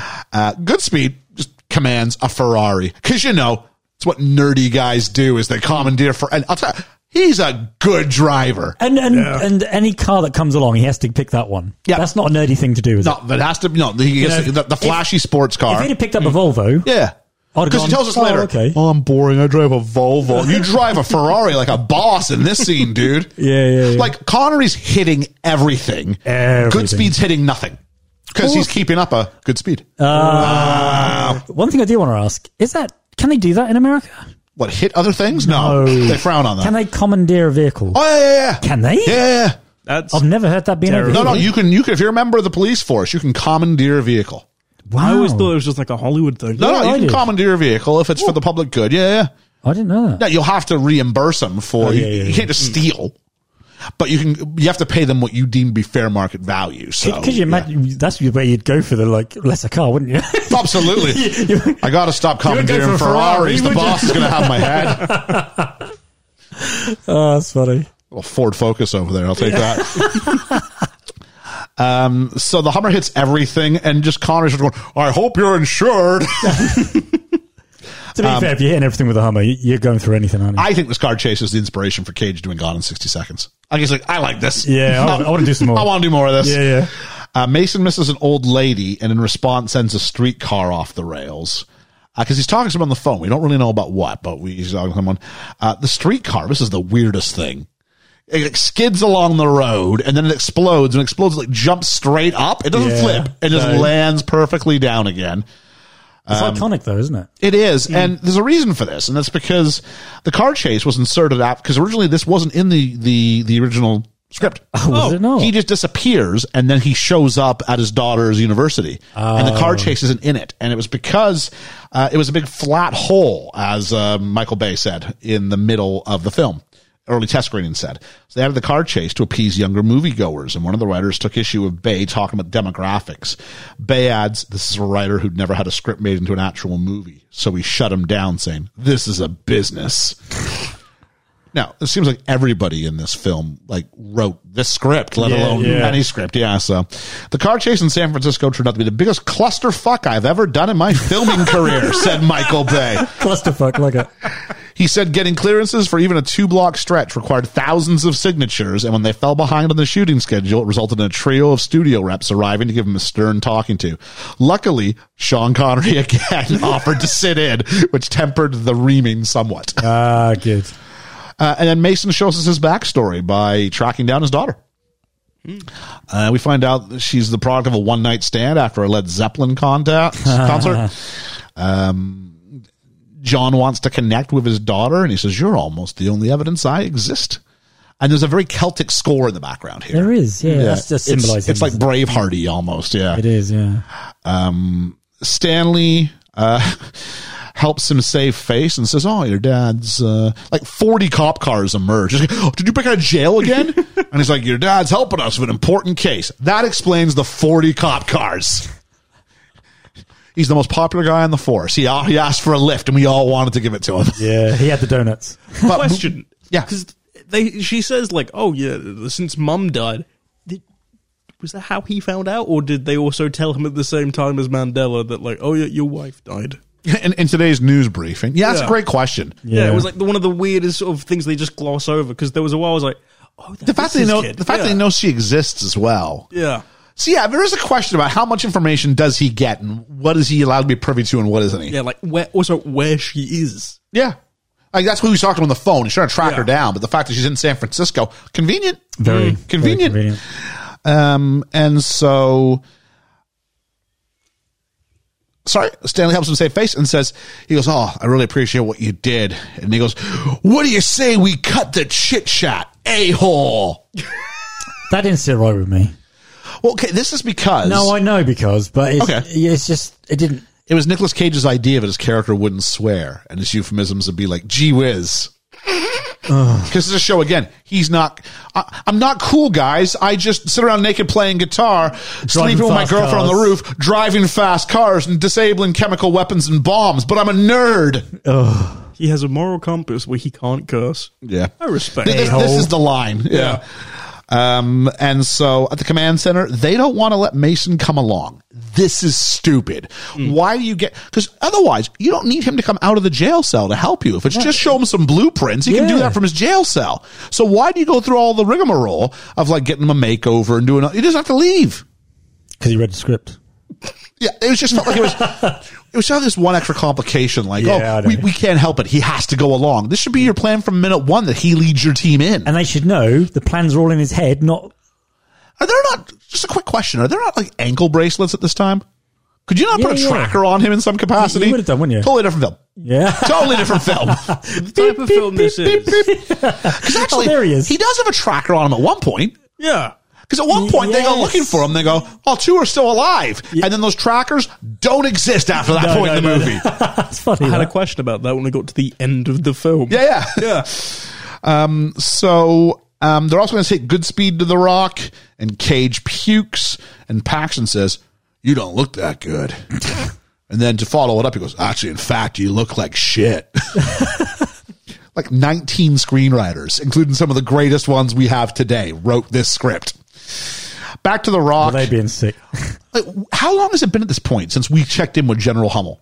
I asked myself this because it's like I think it's a good 45 minutes, if not more. As soon as Sean Connery shows up, it's like 40 minutes. Between that and when we see Ed Harris again. Yeah. It's been a long time. What were they doing? I have no idea what they've been doing. Just relax and setting stuff up, and setting their playlist up on Spotify. Yeah. It's got to go on. They've seen the history of The Rock. Getting the layout. They've done the tour. Hey, get out of it. Show us the tour. You make me laugh. To the people in the jail cell, you won't believe what you saw today. Kind of fucked up tour is this? There's been a delay. They go, you know how the president feels about terrorism. This is a phone call he's gotten. He goes, this isn't about terrorism. This is justice. 15 hours to deadline. So when the phone call first happened, it was 40 hours. For 25 hours, a full day. Yeah. We have not been allowed to see what they were doing. You should have been ready, shouldn't we? Yeah. Were they feeding the prisoners? I don't know. I would, with him, I would imagine so, but they don't exist until we need them to exist again. Yeah, exactly. 15 hours to the deadline, and Mason and Goodspeed are the two clear men in this, plane. They're sitting side by side. They're doing the whole body cop thing. No makeup on, no camo. Nope. Makeup. Everyone else is, apart from them two. Yep. We meet Commander Anderson, played by Michael Biehn. Oh, love him. You do. He gives a pretty good speech. He does. He was really nervous about doing this scene because the Navy SEALs behind him are real Navy SEALs. Oh, that's cool. So he's like, I don't know how to act. Like, it's one thing to do it in front of actors. Yeah. You probably feel like a bit of a fraud, don't you? Yeah. But he's played a Navy SEAL or some variation on multiple occasions. In The Abyss. Yeah. That was in 1989. In the film Navy SEALs in 1990. Great movie. He also played a colonial Marine corporal in Aliens in 1986. Yep. And he played a TechCom soldier in 1984's The Terminator. Yep. Carl Reese. So he wasn't sure. Went up against real Navy SEALs. And he said he was freezing up. And he said, and then you got Sean Connery. Yeah. Like when he first said, like, cool. They go, by the way, you're going to have this and this and this. And Sir Sean's over there. So get watching eagle-eyed. And did you notice, Ethan, because Liam, you did, because we talked about it, one of the people, one of the guys there, the second main guy they focused on besides this guy was a guy of Mediterranean-looking descent. No. Oh, this is Danny Nucci, who you might remember as Fabrizio from Titanic. Oh. I go to America! I know, right? That's what he did when he went to America. Yeah, he went to America, made something of himself, and then ended up falling backwards down a manhole.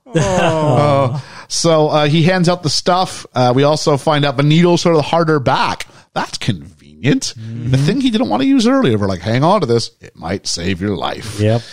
Carla goes for a runner from her minder back in San Francisco because they won't tell her what's going on. That's funny. Everyone's in camo makeup except for our two big movie stars. Yeah, stupid, isn't it? Yeah. Carla is smartened up and she goes, but he can't even swim. He wasn't good when we went snorkeling. Well, it's okay because you got like robots you're riding the whole way there. That did look fun though, didn't it? Oh, I would be well up for this. And apparently, it's like, I don't know if you saw the speed gauge. It was like 60 kilometers an hour. Really? That's not a bad little clip. No, that's all like right. 40 miles or something like that. Yeah. Jeez. And so Michael Bay originally was told they were going to scrap the scene. Disney executives went, we're not going to fund it. It's too expensive. So he walked off the set for a couple of hours and was threatened with a $60 million lawsuit. He held his ground and Disney budged. And we got the scene we got. Ah, okay, cool. Direct quote, Nicolas Cage was concerned that he, quote, looked like a little Japanese schoolboy in his scuba gear. It's odd that he gave an ethnicity to it. Yeah. That's weird. Nicolas Cage. Michael Bay admits that he did intentionally make Cage look ridiculous. And we go to the furnace room. Maybe I was a week early because I said furnace was the word of the week. Furnace. But we find out that this is how can we get in? He's like, Sean Connery goes, you got to time the flame bursts. Again, I call bullshit. Okay, go ahead. 30 years, really? You're going to remember all that? Well, there's another bigger problem than that. And you're older. Yep. You're not so reflexness. What's the word? Your reflexes aren't as good? Yeah, that's the one. I'm just making up shit now. You are. Oh, I'm Nicolas Cage. That's what a podcast is anyway, isn't it? Reflexesness. That's right. That's the word. And hey, what was it last time? Satirize? Yep. Yeah. Jeez. These are all going to be in the English language. You realise that? That's going to be in the English dictionary in 10 years' time. I am leading the degradation of the English language. You are. I don't know if you noticed on the furnace, it had a giant thing that said Bay Foundry.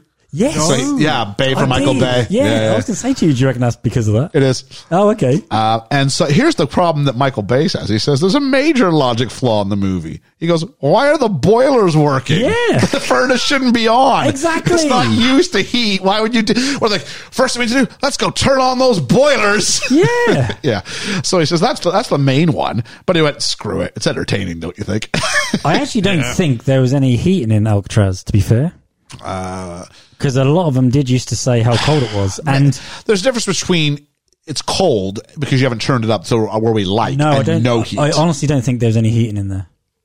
That's kind of like, that's just forcing him to freeze. Because there wasn't running water. They used to have to go to the mainland to collect water every day. Yeah. So there wasn't any running water or anything. So I don't think there was any heating either. If you know about it, let us know. Let us Was know. there running water? So they think that, because Sean Connery does his bit, Mason goes and rolls through and, kind of goes Indiana Jones got nothing on me, Junior. Rolls through I it. was going to say something. And then he, all of a sudden, he coming back. They think he screwed him over. Yeah. And you hear this giant shifting of doors and he goes, welcome to the Rock. That's brilliant. I wish we're probably about an hour into the film. Yeah. Do you know what? It's a good little speech, that bit. It Welcome is. to the Rock. There's a lot of night vision and the buddy cop pairing of Mason and Goodspeed. And Goodspeed asks him, are you enjoying yourself? And he goes, well, it's a lot more interesting than my usual day. Reading philosophy. And that's probably one, okay, that makes sense. Yeah. Avoiding gang rape in the showers. I'm like, what? And he goes, it's a bit less of an issue these days. Maybe I'm losing my sex appeal. That was funny. Which the fact that it's Bond saying it. Yeah. Yeah, it's clever. It was funny. I wasn't expecting the whole gang rape in the showers thing, but I'm like, all right. Yeah. And then we go, which just seems weird because is he in solitary confinement or not? Yeah, exactly. Yeah. Because you got to figure if people were trying to mess with John Mason with the skills we've seen, they're dead. Of course they are. They're dead. So there's some motion sensors, which they trip off because That's when they're looking through the thing. Dr. Cox put them down earlier. Yeah. And so they have this they're trying to do the magic doohickey from Magic doohickey. from Mission I love Impossible. that saying. And they're going, well, that's not believable. So we'll have him move just to show it's not that magic. And they come on down. Magic doohickey. I love And it. General Hummel announces they should all drop their weapons, and Hummel gives them a chance to surrender, but Anderson, who's a good Marine, won't back down.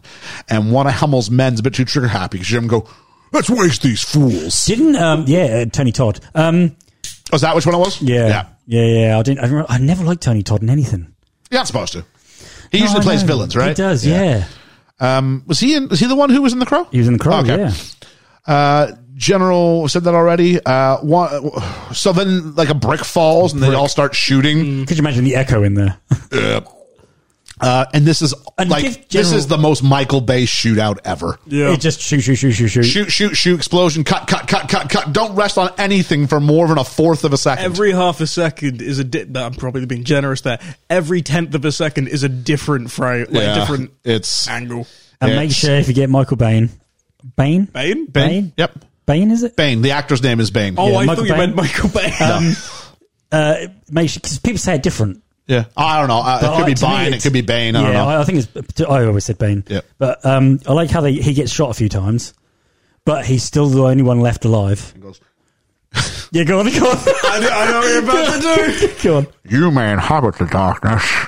I was born in it. I don't know why I gave Bane like a Scottish, like Connery accent there. The name's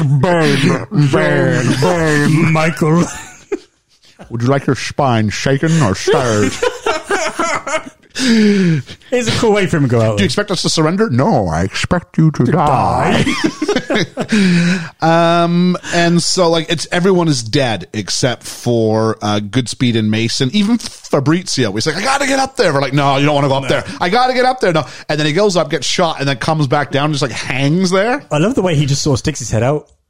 And he's looking around. You're like, dude, seriously, you just held all that noise up there. It's like that famous kiss scene from Spider-Man 2, but like in like the worst version of what happened. Comes back down. Oh, he's dead. Yeah, he's definitely dead. And Mason starts leaving, and they want to know, because this is the part where they go, they're all dead, sir. He goes, oh, hang on, we got two alive. Like, everyone else is red. It's red and green. Yeah, like, it's really easy to see the two ones that aren't the same. But they go, who is it? Oh, it's Goodspeed and Mason. And so they ring Goodspeed, and he goes, oh, he says he's leaving, sir. Well, stop him. Well, it's not that easy. He's got a gun. They go, what do you have, a fucking water pistol? He goes, no, sir. And then within 2 seconds, he's like, okay, he's got all the guns now. Because Connery tells him, some guys can't, some guys can. You can't. Yeah. I know you can't. Yeah. And there's one last guy who's alive, and they want to shoot him. Instantly upstairs, the baddies want to shoot him, and Hummel makes him stop. Hummel makes him wait, and he dies like 2 seconds later. And even in the shootout, he's shouting, ceasefire. Yeah, But I don't know what this guy was thinking was going to happen once we got into this room. exactly. Yeah. So then we get who is this is where Mustache Man gets Womack and goes, you told me this is need to know, I need to know.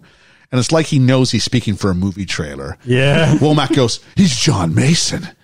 He knows all of America's secrets, so we locked him away, put him in solitary confinement until something up. But you know what? He never gave him up. Do you know what? I'll tell you what. For a Michael Bay film, we're having a lot of good fun. Which is You have fun, but you rank on them. when Michael Bay is done well, it is good fun. Yeah, it is. Yeah. Goodspeed talks Mason into it, especially when he goes, FBI, free, sucker! And it's really, you're not the type, you couldn't, I could. Goodspeed talks his way into it with chemical weapons and establishes they've both got skin in the game. Yeah. Your daughter is there. My girlfriend is there. The baddies overhear all this and drop a grenade. And somehow they survive this. Now, this one I have an issue with because this one was ordered by Hummel. Yeah. They said, fire him out. Now, is that fire him out like get him out? Like flush him out? Because a grenade's a pretty big step that they could die. It is, isn't it? Yeah. So this kind of felt like it went against Hummel's MO. Yeah. Yeah. It did me. But they survived this. Of course. And so he was so against killing them earlier. And like I said, now he's just, I don't know what this is. It took a while for Michael Bay to convince Nicolas Cage and Sean Connery to go underwater while flames blasted above the surface at the mark. But both actors eventually agreed. There were safety divers immediately outside of the frame during the sequence. It was all very frightening, adds Cage, and Sean wasn't happy about it. Do you know what, Ray? That was a good shot, though. Underwater, seeing the flames come across. Yeah. You know, it made for dramaticness, didn't it? It does make for dramaticness. I mean, I like it myself.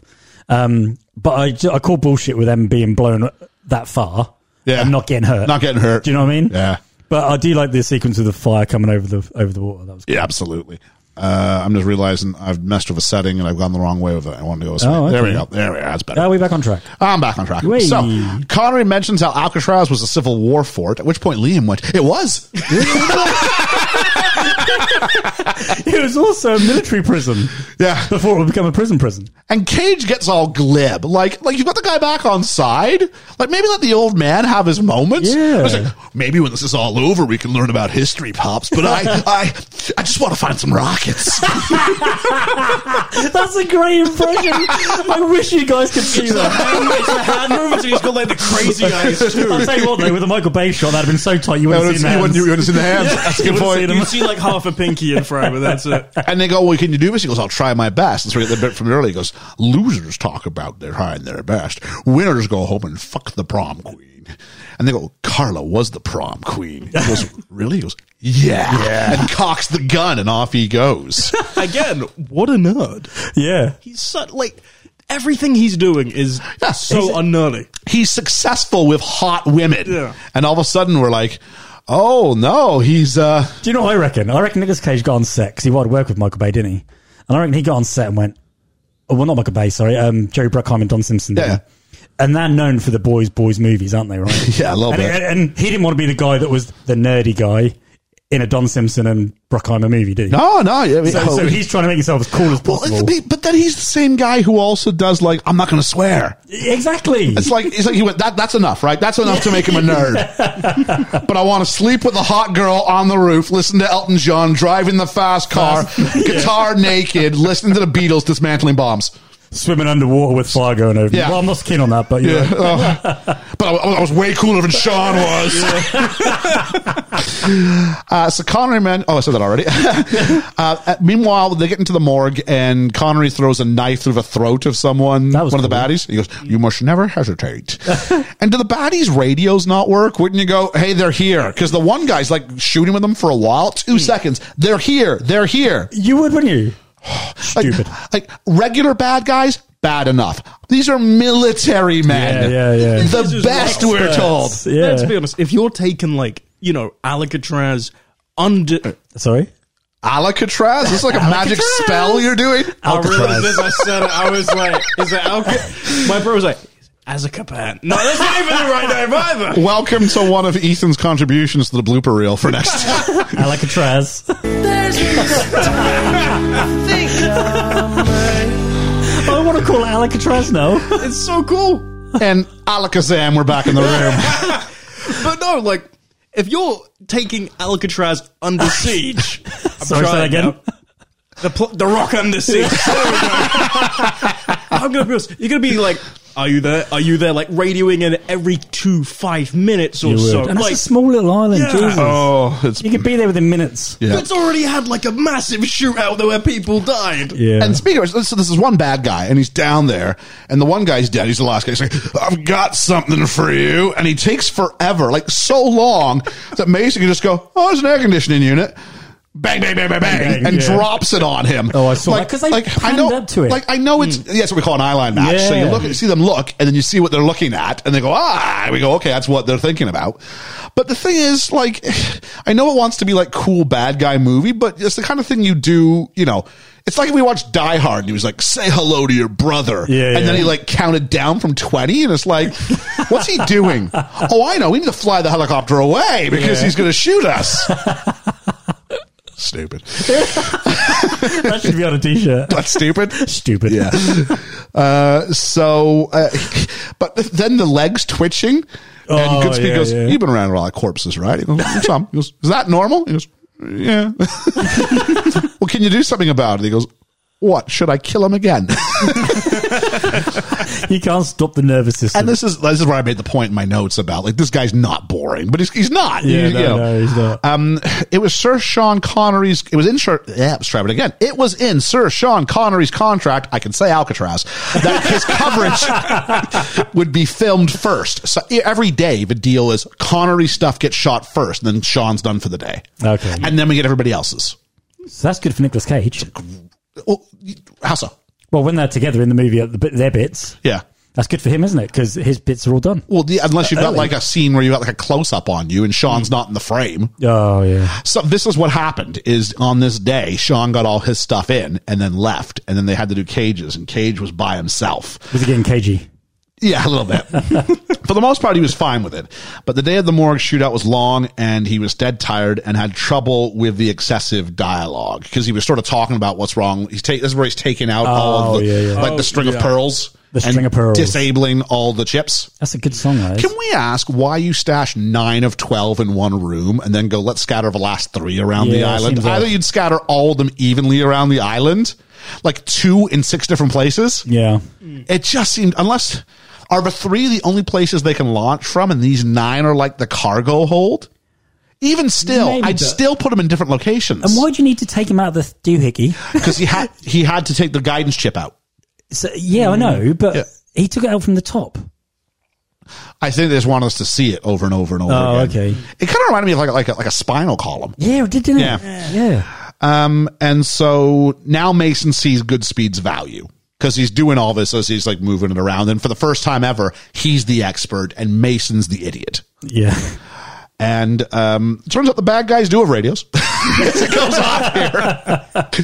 There's 3 rockets somewhere else, and they have to be found. They dive onto a furnace cart, and this is very Mason Jones. says, "Yeah." So that's Indiana Jones, and Mason says, "I'm too old for this." Yeah. And I'm like, "Yo, Danny Glover wants his money back." He does, yeah. You know how old Danny Glover was the first time he said that? First time he went, "I'm too old for this shit." How old is he? 45. 42? He's 41. Really? Whoa! That's the same age as us now. Yeah, I'm sitting here going, I'd love to go into work tomorrow and be like, I'm too old for this. I'm too old for this shit. I'm too Yeah. old for this. I'm going to retire. I mean, Danny Glover looks old at 41 He for that does, movie. doesn't he? Yeah. So, yeah, but I found out 41. I couldn't believe it. Wow. So, Nicolas Cage showed Michael Bay and Jerry Bruckheimer Jaws to highlight Richard Dreyfuss's performance as what he wanted to do in the bomb dismantling scene. Cage admits he steals from other places. He says he thinks other actors should be allowed to do that. I've stolen a bunch of stuff when I'm doing things, not necessarily from the most conventional places, but I'll sort of channel other things I've seen in other forms of acting and entertainment to sort of help a performance along. Bowie made a career out of it. Yeah. And he made no issues. He said, I took the best bits of everything I was watching and doing, he said, and put them together. Yeah. So we go to the cart chase. Mason ends up dangling upside down from the cart and then is tipped off to the Marines. He douses them with kerosene. This is Mason, of course, and then ignites them. And Dr. Cox is on fire. Because that was mentioned earlier, wasn't it? The kerosene and the was it? war-proof matches. Yeah, Oh, okay. I missed. and Is this when they're handing the stuff out? Yeah, yeah. Oh, okay. And I was like, really? What are you going to use that? And then I think this so you can explain why they have it later. Yeah, So it's not yeah. just the magic doohickey. Yeah. and I'm not being funny. Right? If your legs are on fire and there's water below you, let Jump. the fuck go. Yeah, are we supposed to think he's dead? Because he never comes back after this. No. They play a game of keep away with a grenade.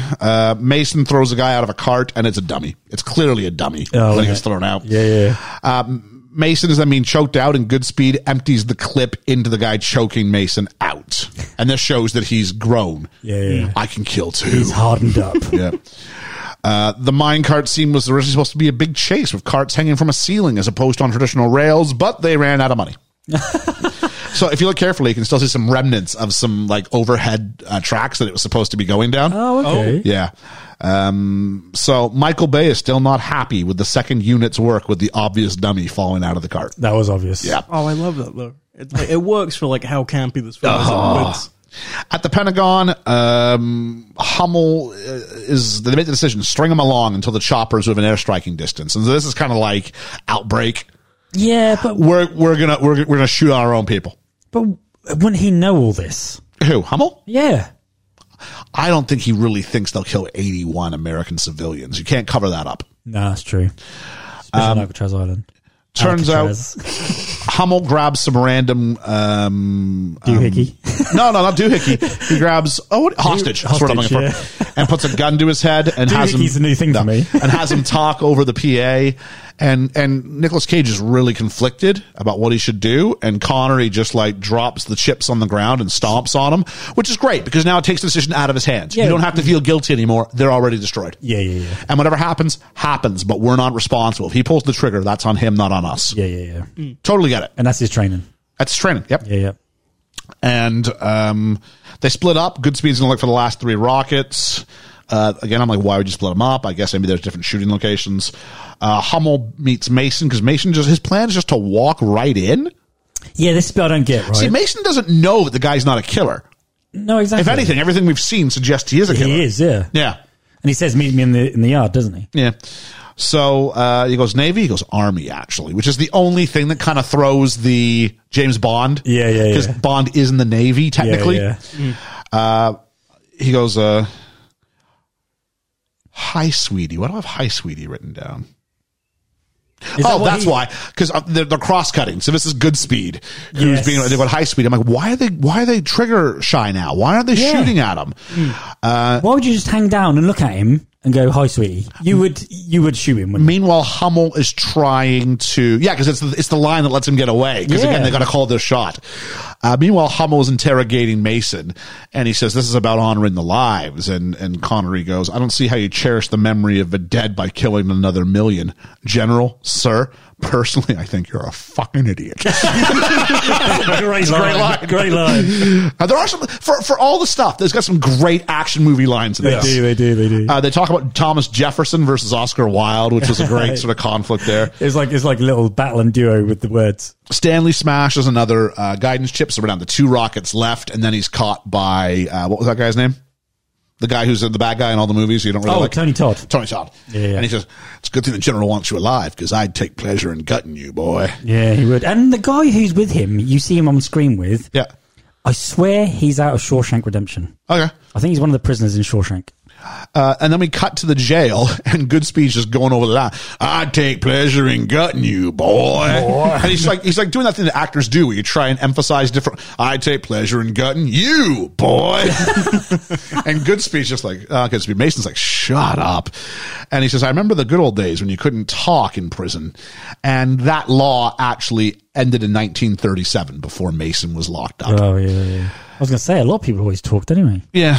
And so this is where Goodspeed says, look, I understand the furnace. I understand 3 days underground. I understand waiting for the tides. I understand all this stuff. What I don't understand is how in Zeus's butthole did you get out of your cell? And this is where Mason's been In the meantime, with like a blanket. And he opens them up. I thought it was clever. It's a very Nicolas Cage thing to say. Zeus's butthole? Yeah. This is what Michael Bay wanted to cut. I know it. Yeah. This was the ad lib. And he kind of, Nicolas Cage like went to the mattresses for it, and he got in.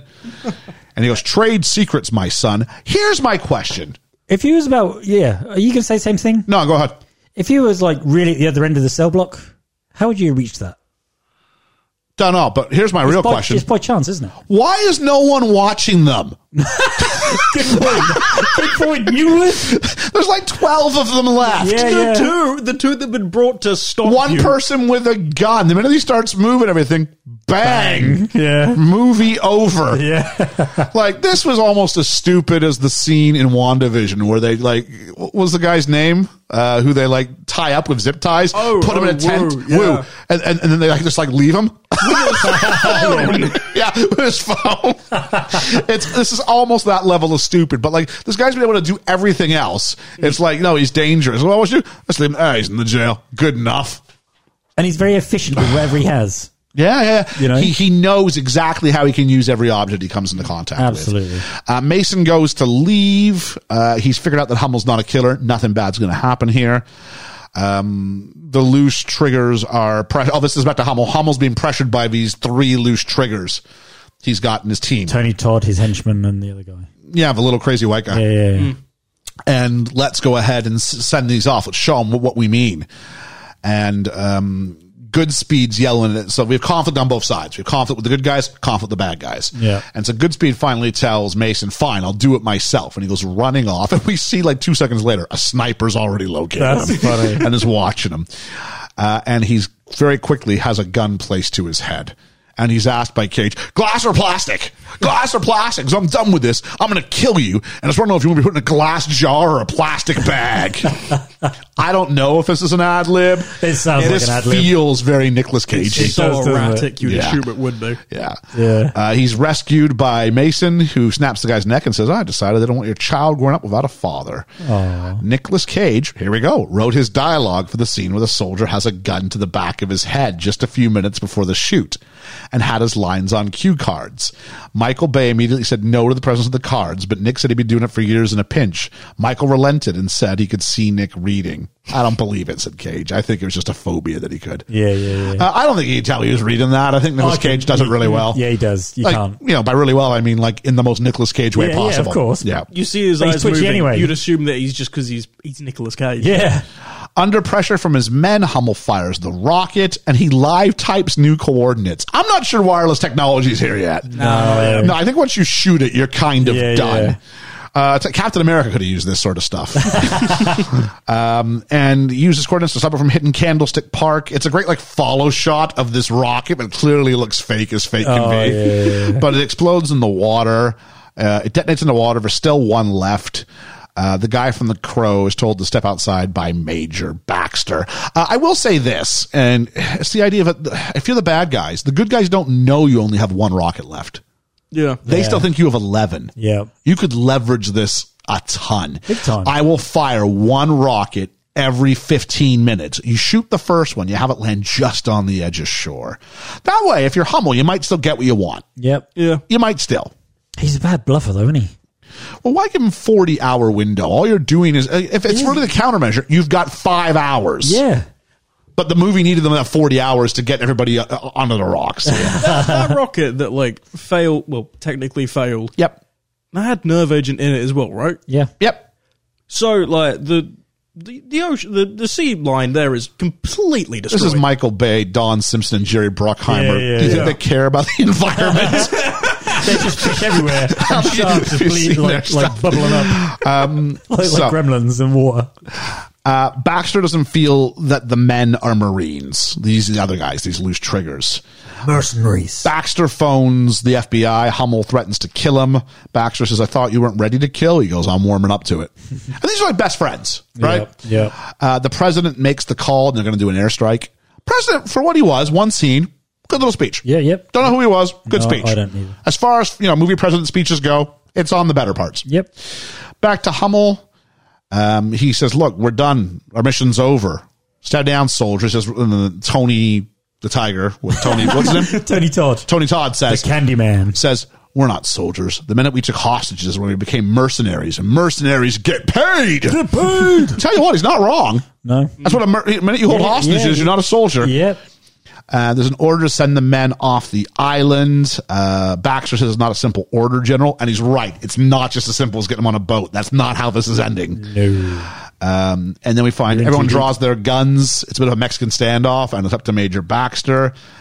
He fakes us out into thinking he's going to turn on Hummel, but then he takes out, one of them. He's good. The problem is Baxter's the second most interesting guy, He is, yeah. and the most interesting one is Hummel. Yeah. So in a minute, we're going to be left with the two not interesting guys left. Yeah. So the baddies escape. Hummel feels regret, goes, my God, what have I done? That shows us he's learned from his mistake. And he's told, Stanley Goodspeed finds him and says the last rock is by, because the two good guys are just watching this all unfold from just around the corner. You'd think with all of this time watching them like bicker, you could just find the other rocket, disarm it. Originally, Baxter was going to be the one who kills Hummel. Really? Yeah.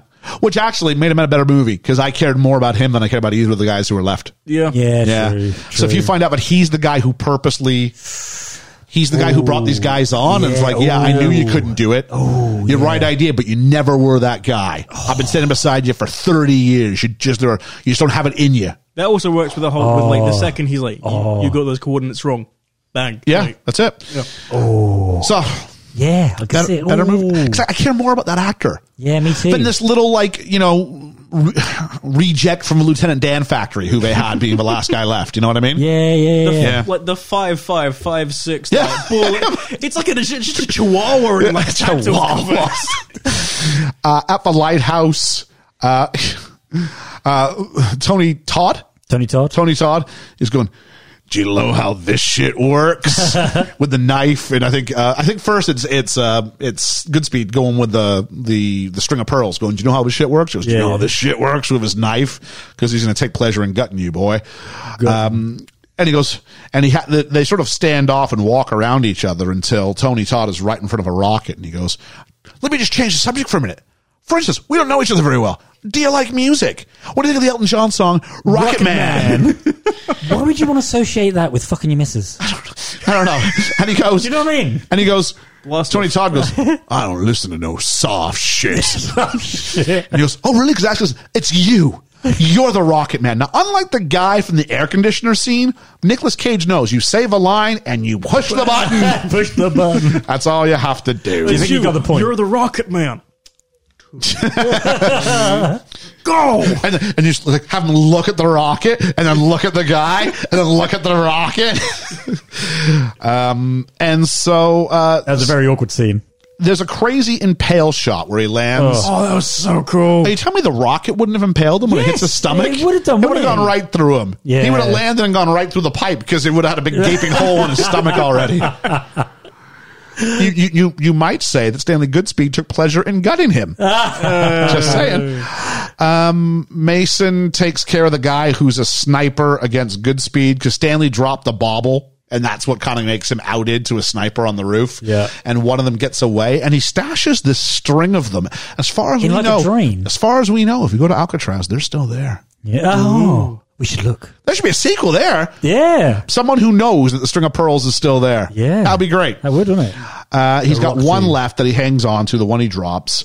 I'm not being funny. What would you hang on to that shit? I don't know. I wouldn't. Mason takes care of the guy. I said that already. Enter like a crazy white guy who Mason another crazy white guy. Oh, this is the Lieutenant Dan reject. Meanwhile, Mason's taking out a guy who I didn't realize he was still alive, but this guy who's like, you're English, right? Well, Scottish technically. He's he's like, my old man was Irish. And I'm like, Good for you. like, do you think multi-generation? I don't really think it's that big of a deal in the States. I don't. No. It was just a weird, we need him to have some line. So here we go. Stanley Goodspeed goes toe to toe with a legit Marine. I don't care if he's 5'6". This guy's supposed to be like legit special forces. And for the first 40 seconds, Goodspeed's taking it to him. Yeah. He's choking him out, and then Goodspeed puts the bauble of death into his mouth. The bubble that he sticks in his jacket pocket. Which hasn't broken yet. Yeah. Yeah. And I've been rolling around, I've been pushed. But yeah. And this is the weird bit though, when he sticks it in his mouth and what was he thinking? Was he thinking, okay, I'm above him, so that's going to get me? He's thinking he's got the needle. He's made his peace with the idea, but he's going to have to save himself because he's got it's like having two lives in a video game. But would you seriously go to yourself, I'm going to stick that in me? Well, if I'm getting choked out, yeah, probably. That's my last resort. Well, here's my question about this, if I may. Go on. Okay, I understand how it stops you from like breathing incorrectly and retching. How does it stop your skin from boiling? Yeah. Magic. It's in your heart. That's your blood flow. It doesn't stop the fact that your skin is still organic tissue. Yeah, but he's on Alcatraz Island. Alcatraz. It's magic. He said it's magic. So what if Mason had come in? So that's the thing. Imagine Mason's like, we saved the day. What is, oh no. And then thankfully, in this movie, the stab yourself in the heart needle is the magic doohickey. It is. Because it does everything we need it to do. Did you see what you just did there? Pardon me? You were stabbing your heart. You was doing this thing. Yeah, I was kind of off to the left. Yeah. But did you see where it was in the actual No, I movie? didn't. It was about here. They put something more like a sternum. Yeah. That's not your heart, dude. It's magic doohickey. One last scare. They're going to bomb Alcatraz when Nicolas Cage hears the voice from earlier with reverb. So he gets out these flares. Yeah. As again, I guess they all had flares. It's very. I hope so, because otherwise, why do you who gives Goodspeed the flares? I know. In what world is he going to signal for? Again, isn't it just it's a great, because he had the Jesus pose. Yeah. And then he gets, I'll tell you what, as far as closing badass shots to a movie go, that green smoke as they fly overhead. Oh. That's on my reel forever. I hear you, but especially when it draws up. If he's got two flares and he's being choked out, if I have toxic nerve agent that could possibly kill me as well, or a stick of fire, I'm going to throw stick of fire into the guy. The problem is, it takes, it doesn't just he's got matches, right? You're fighting him off. You hold still for a minute. All right, time in. You ever heard the Katy Perry song Firework? Hear me out. Aren't they Do you like music? aren't they self-happening? Self-doing? Self-lighting? Sometimes they are. It depends. That's what you want to have, like, running around the whole time. It just goes off randomly. So they abort mostly. One bomb does get dropped. It sort of knocks Goodspeed into the water, and Mason has to rescue him. And literally in the next scene, he's upright, walking, laughing, talking to Mason. No side effects. Great Scottish score in the background. And where's that doohickey in his chest? Where's the doohickey? Where is that? It's gone. The hostages are all alive, but Stanley says that Mason died. We know he didn't die. You go, how? When? This is Womack. He says, just come and get me. Mason's pardon. He says, hey, they ripped your pardon up. And then Stanley, I thought as much. Stanley says, go to my hotel room. There's $200, yada, yada, yada. Off you go. In return, he goes, hey, if you fancy a journey, you should go to Fort Walton in Kansas. And he goes, I was thinking Maui. Forget Maui. And Mason disappears. Go to the pew. And the FBI guy comes up and says he's vaporized. And you know the FBI guy knows. Of course he does. He knows. And he's cool with it, which he should be. Yeah. And he goes, vaporized. Oh, a body can do that? This is now Womack. A body can do that? Yeah, absolutely, sir. Yeah. Like, where's the tracker from earlier? Oh, no, we don't need it anymore. Yeah, that was going to be my big thing. We don't need that anymore. Yeah. It's funny. It says here, but he still, no. He got vaporized to the point that his track is in a hotel. Because he's got the, they can still use the things they drove underwater. Yeah.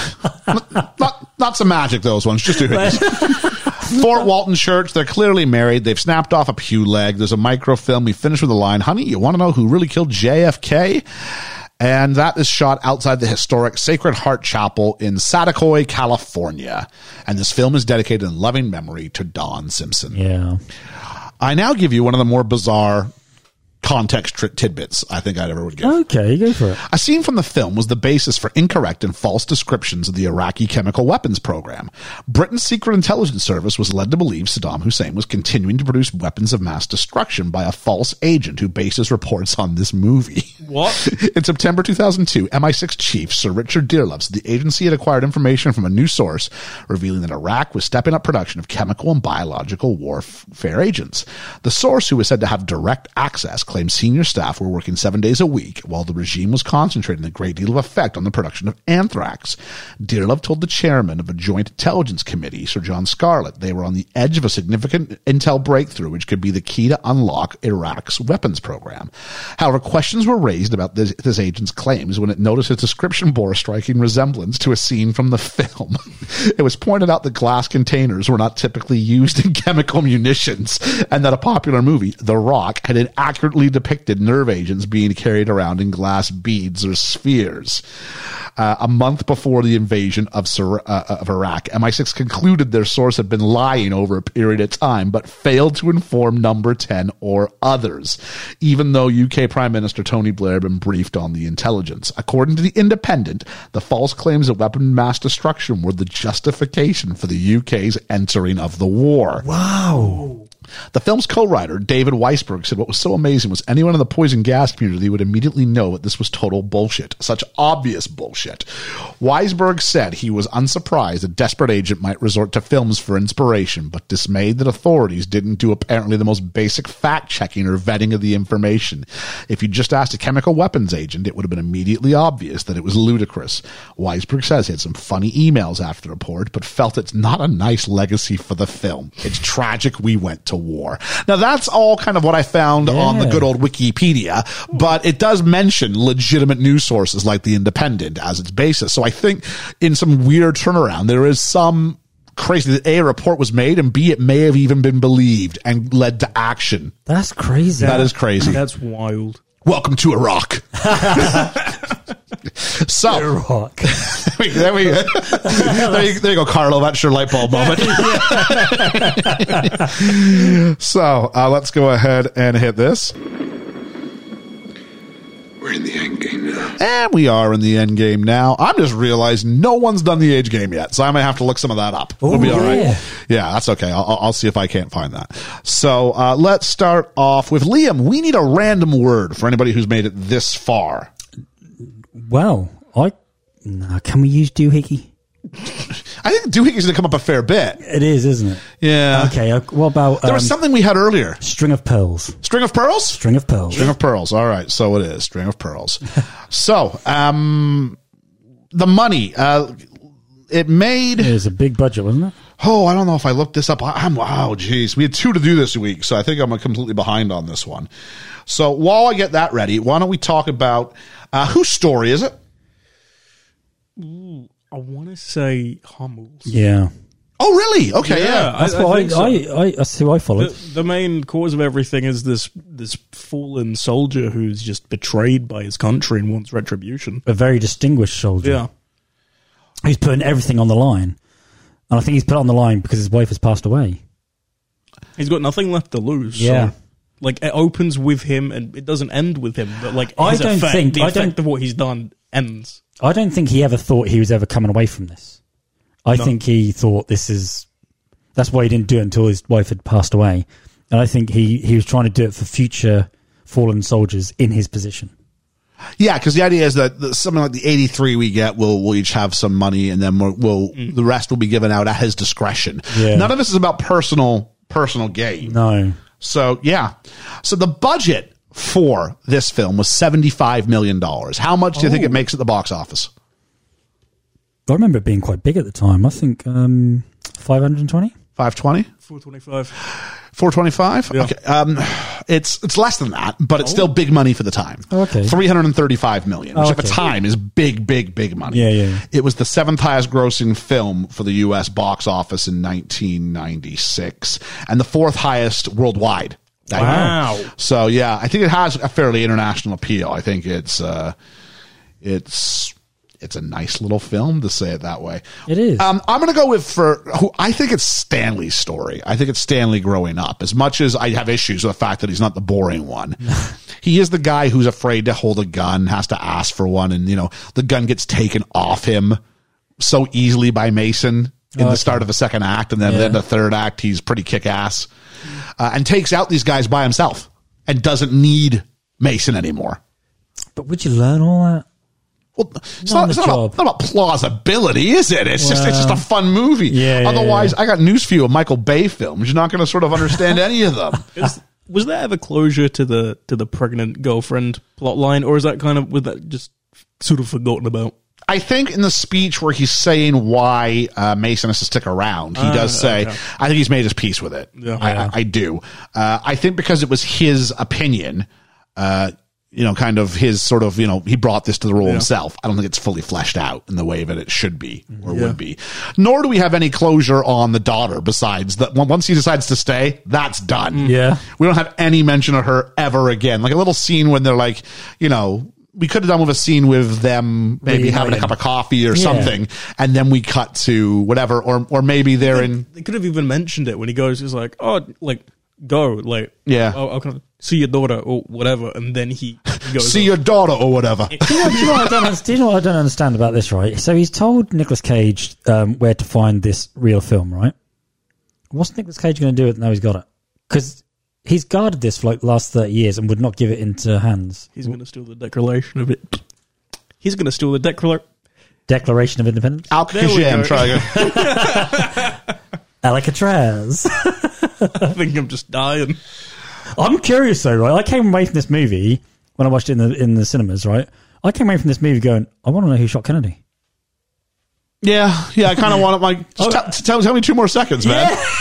Too Rock, Too Furious. It's funny how that's the one they went with. It is, isn't it? Like out of all because there's a bunch of stuff that apparently he knew, but I guess JFK's the biggest. It's always been the sexiest sort of mystery. People have always, that was the thing, wasn't it? Like, where were you when Princess Diana died? Before then, it was, where were you when Kennedy was assassinated? It's one of those things. Everybody always remembers where they were. Yeah. What is the story? I mean, the story is it a story about redemption? What is the story? It's not really redemption for... No. Is it the idea that you can't do the right thing through the wrong means? Yeah, you can't. Or is it B, more than you thought you might just think you're a nerdy guy who sleeps with your girlfriend of a top. Yada, yada. But you're fast cars. But you're so much more. You're actually cool. That's funny. I don't think there's a story here beyond let's just have some cool stuff. Yeah, it's just a fun movie. It's an isn't action movie in it. it? Yeah. Favorite character? Hummel. Hummel? Yeah. Okay. I like Ed Harris. He's great. Yeah. He's had some great speeches. Ed Harris as performance. Ed Harris is really good in this. Yeah. That might be. I may have to split mine up between performance and. I do want to give an honorable mention though to Michael Biehn. Hey, you do like Michael Biehn? Because Yeah. I'm a big fan of his. Yeah. Ethan? I'm going to go Hummel as well. I love Ed Harris as well. I think the character's good. It makes sense, like, with everything. It works with the story. It's a bit more serious than I would expect for this, but it works, surprisingly, and I like it. Honorable mention, though, to the Welcome to Broadway guy, 'cause I loved him. So did Ed Harris. If we're doing honorable mentions, jeez. Performance, I liked Ed Harris. I don't think you can. He adds a level of sophistication here. I'm going to say, you know what? Sean Connery, for his age, nails this. He does. Yeah. He does. He convinces me at his age.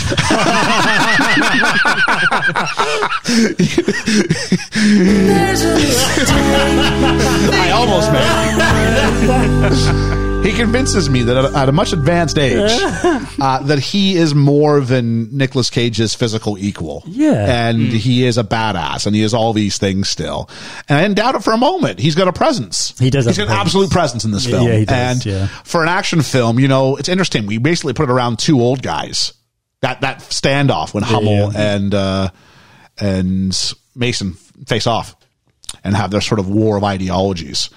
Powerful scene. It is a very powerful scene. How many years ago, like, before The Rock was Last Crusade? Because in The Last Crusade, he's 7. He's like a hobbling old man. He is a hobbling old man in that. He's like, here's my umbrella. Oh, look out. We're going to go stop them. Like, and then this one, he's just like, I was going to say flipping, but he's just doing everything. I often find that if I sit down, the opportunity presents itself. So there is that. Let's talk about Role of Women. We haven't done that yet. We usually would defer to the girls. They're not here. We do, yeah. So, virtually non-existent. I was going to say, much like our panel, there barely is any. They're just the things that force the men to act. Yeah. They both have to rescue the women in their lives who are not. They fulfill. She was on top at one point, though. They fulfill needs for both men. In the case of Connery, it's with the idea about legacy. Yeah. In the sense of both of them, it's kind of about legacy. In the sense that for Cage, it'll be his offspring. Yeah. Who Carla will bring into the world and doing right by her and growing up. I think it's about him growing up. You need them to have something to hold on to. Yeah. I mean, there's a bit of a father-son dynamic here. Yeah, and I like it. But the women here are clearly just plot devices. Like, Yeah. there's no women. No. There's like a couple of hostages. No one in the FBI center. No. Not the president. No. No, just men, manly men. Manly men. I was about to do that. So, It's an issue that's like in almost every Bay film at this point now. Like, the women are always just trophies to get to some further cause. it's also a Brockheimer-Simpson thing as well. Of course it is, yeah. Let's talk then about, it's a very abbreviated version, but, nope. Not ironic, fitting, if anything else. Quickest one. Yeah. Sometimes you just gotta have these. Never wanna act my age. What's my age again? What's my age again?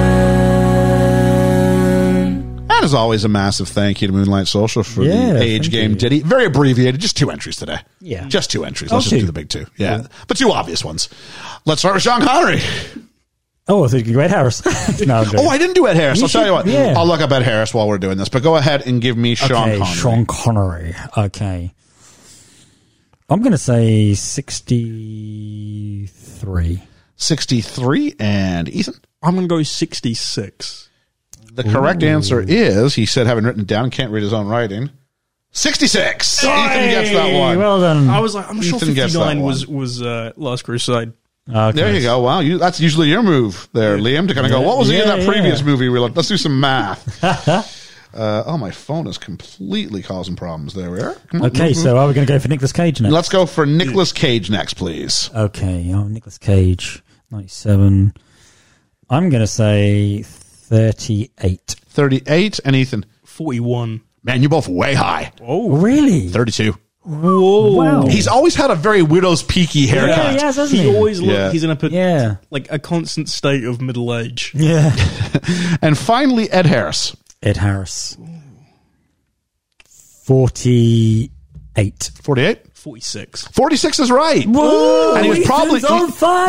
probably like he turns 46 late in the year. So when it comes out, he's actually 45, I think, probably. But I'll take 4. I just take the year and add the year. That's fine. So yeah, so like, I was surprised he was that young. Yeah. He's supposed to be this like the most distinguished guy ever who's in a 30-year career. Yeah, and it's yeah. like, were you 16? Were you really? He was in That's the how Scouts. good he was. It's how good how much he cares about his Yeah. country. So, best moment, best element of the film, Liam? Best moment, best element. I like the standoff with Connery and Ed Harris in the yard. I like that. Okay. That's a nice little because that's two guys peacocking, really, isn't it? Being like, I'm not worried. I'm here with you guys, Connery wise, and Ed Harris going, well, at the end of the day, this is going to go one way, Yeah. and neither of them backing down. Okay. Ethan. It's nice. All the back and forth between Connery and I was about to say Crow. You know who I'm. The Cage. Nicolas Cage. I was about to say Neil Diamond. I don't know why. All right. I'm losing it today. The back and forth between them is so fun, and it's are the fun. high point of this film for me because it really goes to like the campiness and like Bay-esque stuff that I want, which is just it's Bad Boys. It's Bad Boys again. It is. I'm going to go for it's that last shot, isn't it? On top with the green smoke, Yeah. and the planes going overhead. That is one amongst the coolest shots it is very cool. in the history of film. It's just, I'd say effortlessly cool, but it's not effortlessly done. It's a great amount of attention went is to it, nice. but it looks so cool. It does. So I'll go with that. A grumble. I've got one. My grumble is how the bad guys didn't shoot Cage when they come down and spoke to him. Okay, so just you couldn't suspend your disbelief on that one. No, at the end of the day, they've been shown to be killing these people. Yeah. He's in within sight. Yeah. He's took them by surprise. Take him out. Yeah, good shout. Ethan? For a film that's as like, and I keep saying campy and fun and just schlocky, the exposition scenes feel like they're ripped out of a completely different film. Like all that stuff in like the FBI building. Yep. I don't. Let's care. get in the corridor and say how good Mason is. Then we'll get in the corridor and say how good Hummel is. Then we'll get in the corridor. Oh, jeez. Like you can totally have it be the same tone, and it's just the same sort of quick cuts, like some sort of joke. It would work for this film, like how over the top it is and balls to the wall. I would totally be okay with them like just shooting their shit in the FBI building because it works for this kind of film. But it doesn't feel like the same thing. It's too serious. You might think my issue might be Nicolas Cage's world's most boring man. I did cross my mind. Yeah. You might think my issue might even be the 45 minutes we spend not checking on Ed Harris. Oh, point. You'd be wrong about that. Yeah. My biggest issue with this film is the last 20 minutes. Yeah, we get a cool graphic visual that I really like, but everything after Hummel dies is just kind of, yeah, true. And so we end up with this like minor group of characters who I don't care enough about Discount Lieutenant Dan to see him as the big bad in the movie. And then the airstrike, I'm like, okay, I've seen Outbreak, you know what? Like, I think Outbreak came first, and I'm just like, but it's this idea of one more thing. Oh, now one more thing. And understate? No, not really. Overstayed is welcome. Yeah, just overstayed. It's welcome. Yeah. And there's no reason why you couldn't have the shot with him with the green smoke and they fly overhead, and that's the end. Wasn't it orange smoke? No, they said when you see green smoke, okay. stop. Yeah. So there's no reason that couldn't have been the last shot without the, whoopsie, I've dropped one. Yeah. It's okay. It didn't get anybody. Maybe Stanley. Like, it just overstayed its welcome on a couple of occasions. It did. And you could have had a couple more minutes for however you wanted to wrap this up, whether it's a scene with Sean Connery or whatever it is. Like you said, I'd like to have seen Sean Connery with his daughter. Yeah. Just a scene. No dialogue, just a scene that they're sitting together. She gets a postcard. Yeah. From somewhere. Or something. And we know because of some line that's been said earlier. Yeah. Because it shows us that that wasn't just posturing, that there was a tie-in with that. Yeah. Because we see Stanley get married. Yeah. Let's see something that suggests they've got a relationship. Yeah. Whatever it might be. Maybe it's just 2 plane tickets that land in the mail for her to go to Edinburgh. And we go, oh, okay, Scotland, we know what this is. It'd be nice. Wouldn't it? Some line of dialogue to set that up, and then we know she's going to visit him. And that'd be good. Yeah. Yeah, so that's my issue with the film there. Anybody's best role ever? Oh, no. Okay, what's Cage better in? He's been in stuff recent. Difficult. This is the thing. I don't think Cage is Cage isn't great good in this. I think Cage is good in this because it's not all about him. Yeah, maybe. So, like, He's is he pretty good in Face Off? Face Off? What, when he and John Travolta are both doing Nicolas Cage impressions? Yeah, it's funny. I won't disagree, but it's like, how cagey do you want your Nick Cage? Yeah, and if it's all the way, then yeah, that's the movie for you. Yeah. It qualifies. Does it? It does. Every time you tell me this, it hurts my soul just a little bit does more. qualify. Blows my mind. What else? There's, I like Con Air. It's not as good. There's no way that it's better than this. No, Con Air. I like Snake Eyes. It's not this good. Lord of War. Lord of War is a nice slow burn, especially for Nick Cage. Oh, okay. What was that other one? Wind Talkers? Oh, didn't see that one. No. It Could Happen to You. It could have. Oh, That's a nice little it's movie. a lovely little movie With Rosie Perez. Yeah. And Bridget Fonda. Is that who it is? Yeah. I love Bridget Fonda. That's a nice little movie. It's great. Little So, yeah, not bad. But I would, if you had to force me, I might say Face Off is better than this. I think so. If you had to. I don't know if there's a big one I'm missing, but yeah. Face Off is fun. That's the thing. Face Off also is. But like throughout, there's nothing that like start. To be fair, it's been like 5 years since I've seen it, but still, I feel Face Off is just more Nicolas Cage. Ed Harris, what are you reckon? Truman Show. Oh, he's good in that. It's good in Truman Show. He's good, yeah. If I could go to, which I don't, because TV's different because you can craft it over many, many times. Westworld is great in it. Yeah. But Ed Harris, I think I would go with this, or even Apollo. He's really good in Apollo 13. Yeah, he was my favorite. In Apollo a really 13. controlled performance. Yeah. So That's hard to this say. might be the most interesting character he plays. I think I prefer him in those 2 other films. Yeah. Yeah. Yeah. I agree. But it's splitting hairs. He's great. he is. Sean Connery, I prefer him in Last Crusade. Yeah. I do. I love even Last Crusade. Entrapment. He's great in Entrapment. I like Entrapment. That's good. It's a fun little sexy is. crimes. Talk about the age game in that. Jeez. Wow. So let's talk about the critics really quickly, Ethan, shall we? Yeah. So, firstly, we have, the same that we usually do, if I can get this up. So, we've got John Ferguson from Radio Times who says, neither is cartoonish as Con Air, nor as sentimental as Armageddon. This most satisfying of blockbuster movies deserves further kudos for establishing Nicolas Cage as one of Hollywood's unlikeliest action heroes and gives it a 4 out of 5. Well, there you go. Yeah. And then we get Desson Thompson from the Washington Post that says, even for adults, the movie's a violence-intoxicated, far-fetched, morally corrupt drama that sinks and gives it a 2 out of 5. Wow. And then our would agree with favorite that. friend, Roger Ebert, Eeps. he says, a first-rate slam-bang action thriller with a lot of style and no little humor, and gives it a 3.5 out of 4 stars. That's not too bad. That's not too shabby. Actually, I haven't given any thought to my ranking yet, so there we go. No, I haven't. I'm panicking, realizing that I didn't set the computer up, and that meant, oh, wait, I've got to read people's tweets, so I'm doing it off the phone. About 1%, so we'll see how this goes. Ooh. Friend of the podcast, Dwayne Smith. Dwayne Smith!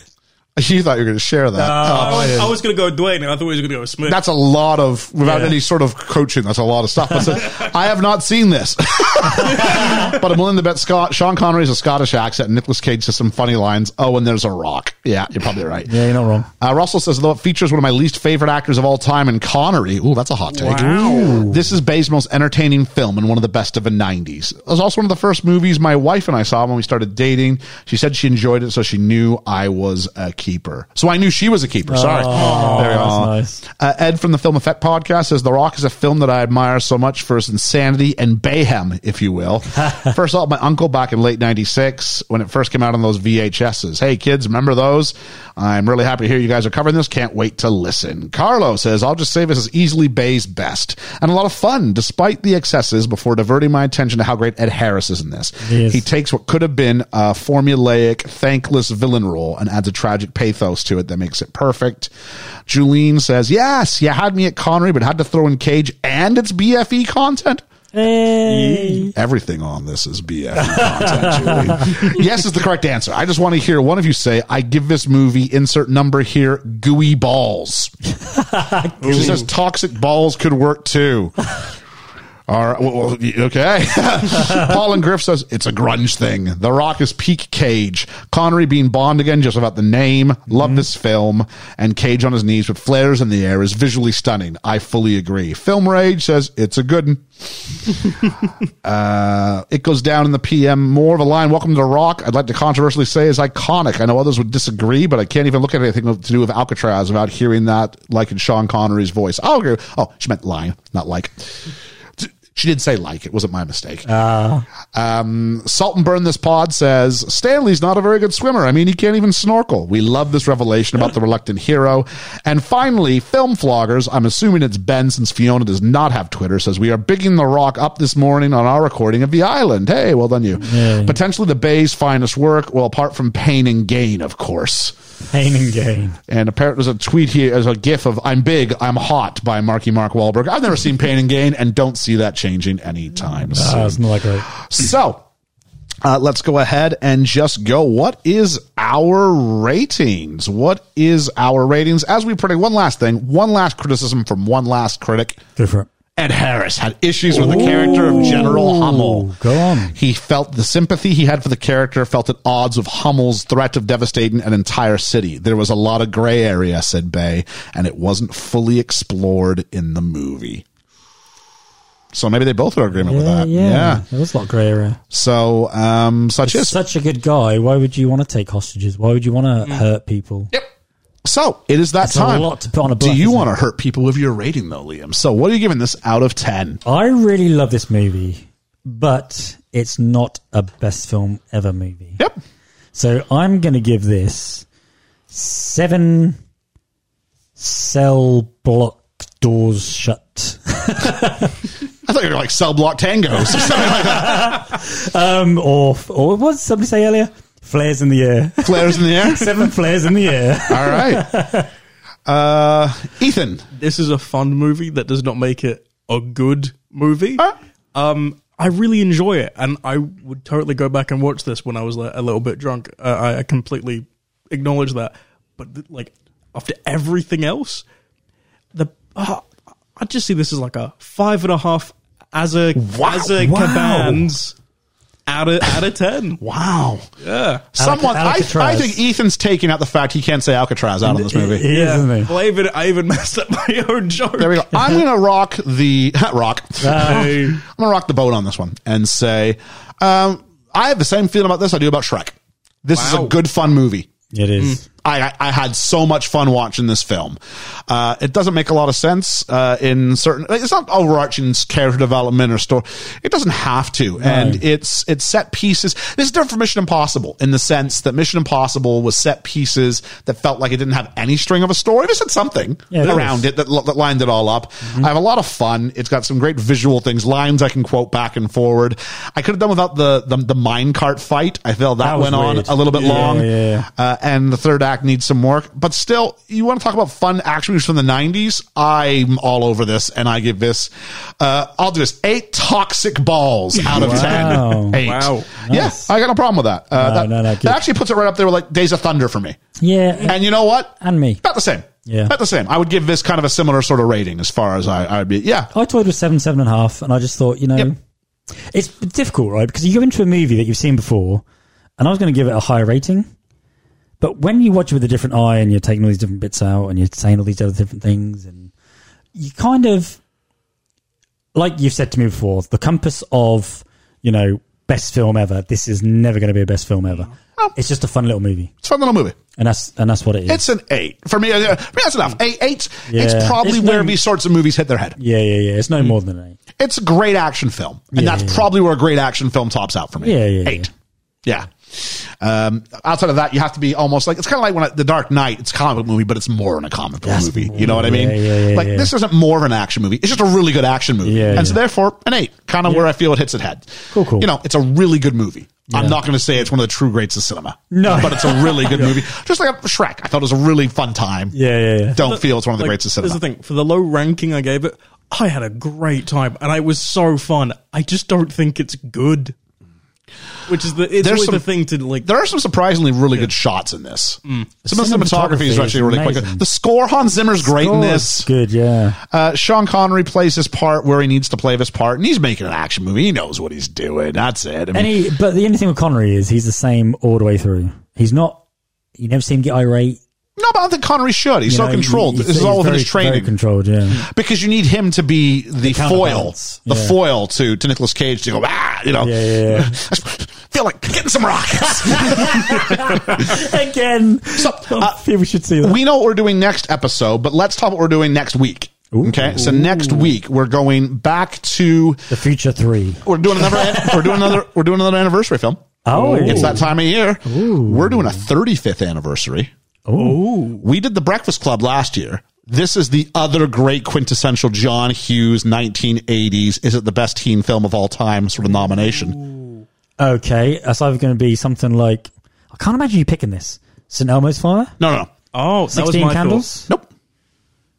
I'm sure it's John Hughes. Ferris Bueller. Ferris Bueller's Day Off. So we are going to take a look at that. A film told over the story of one day. Ooh. Interesting. Yeah. Oh, yeah.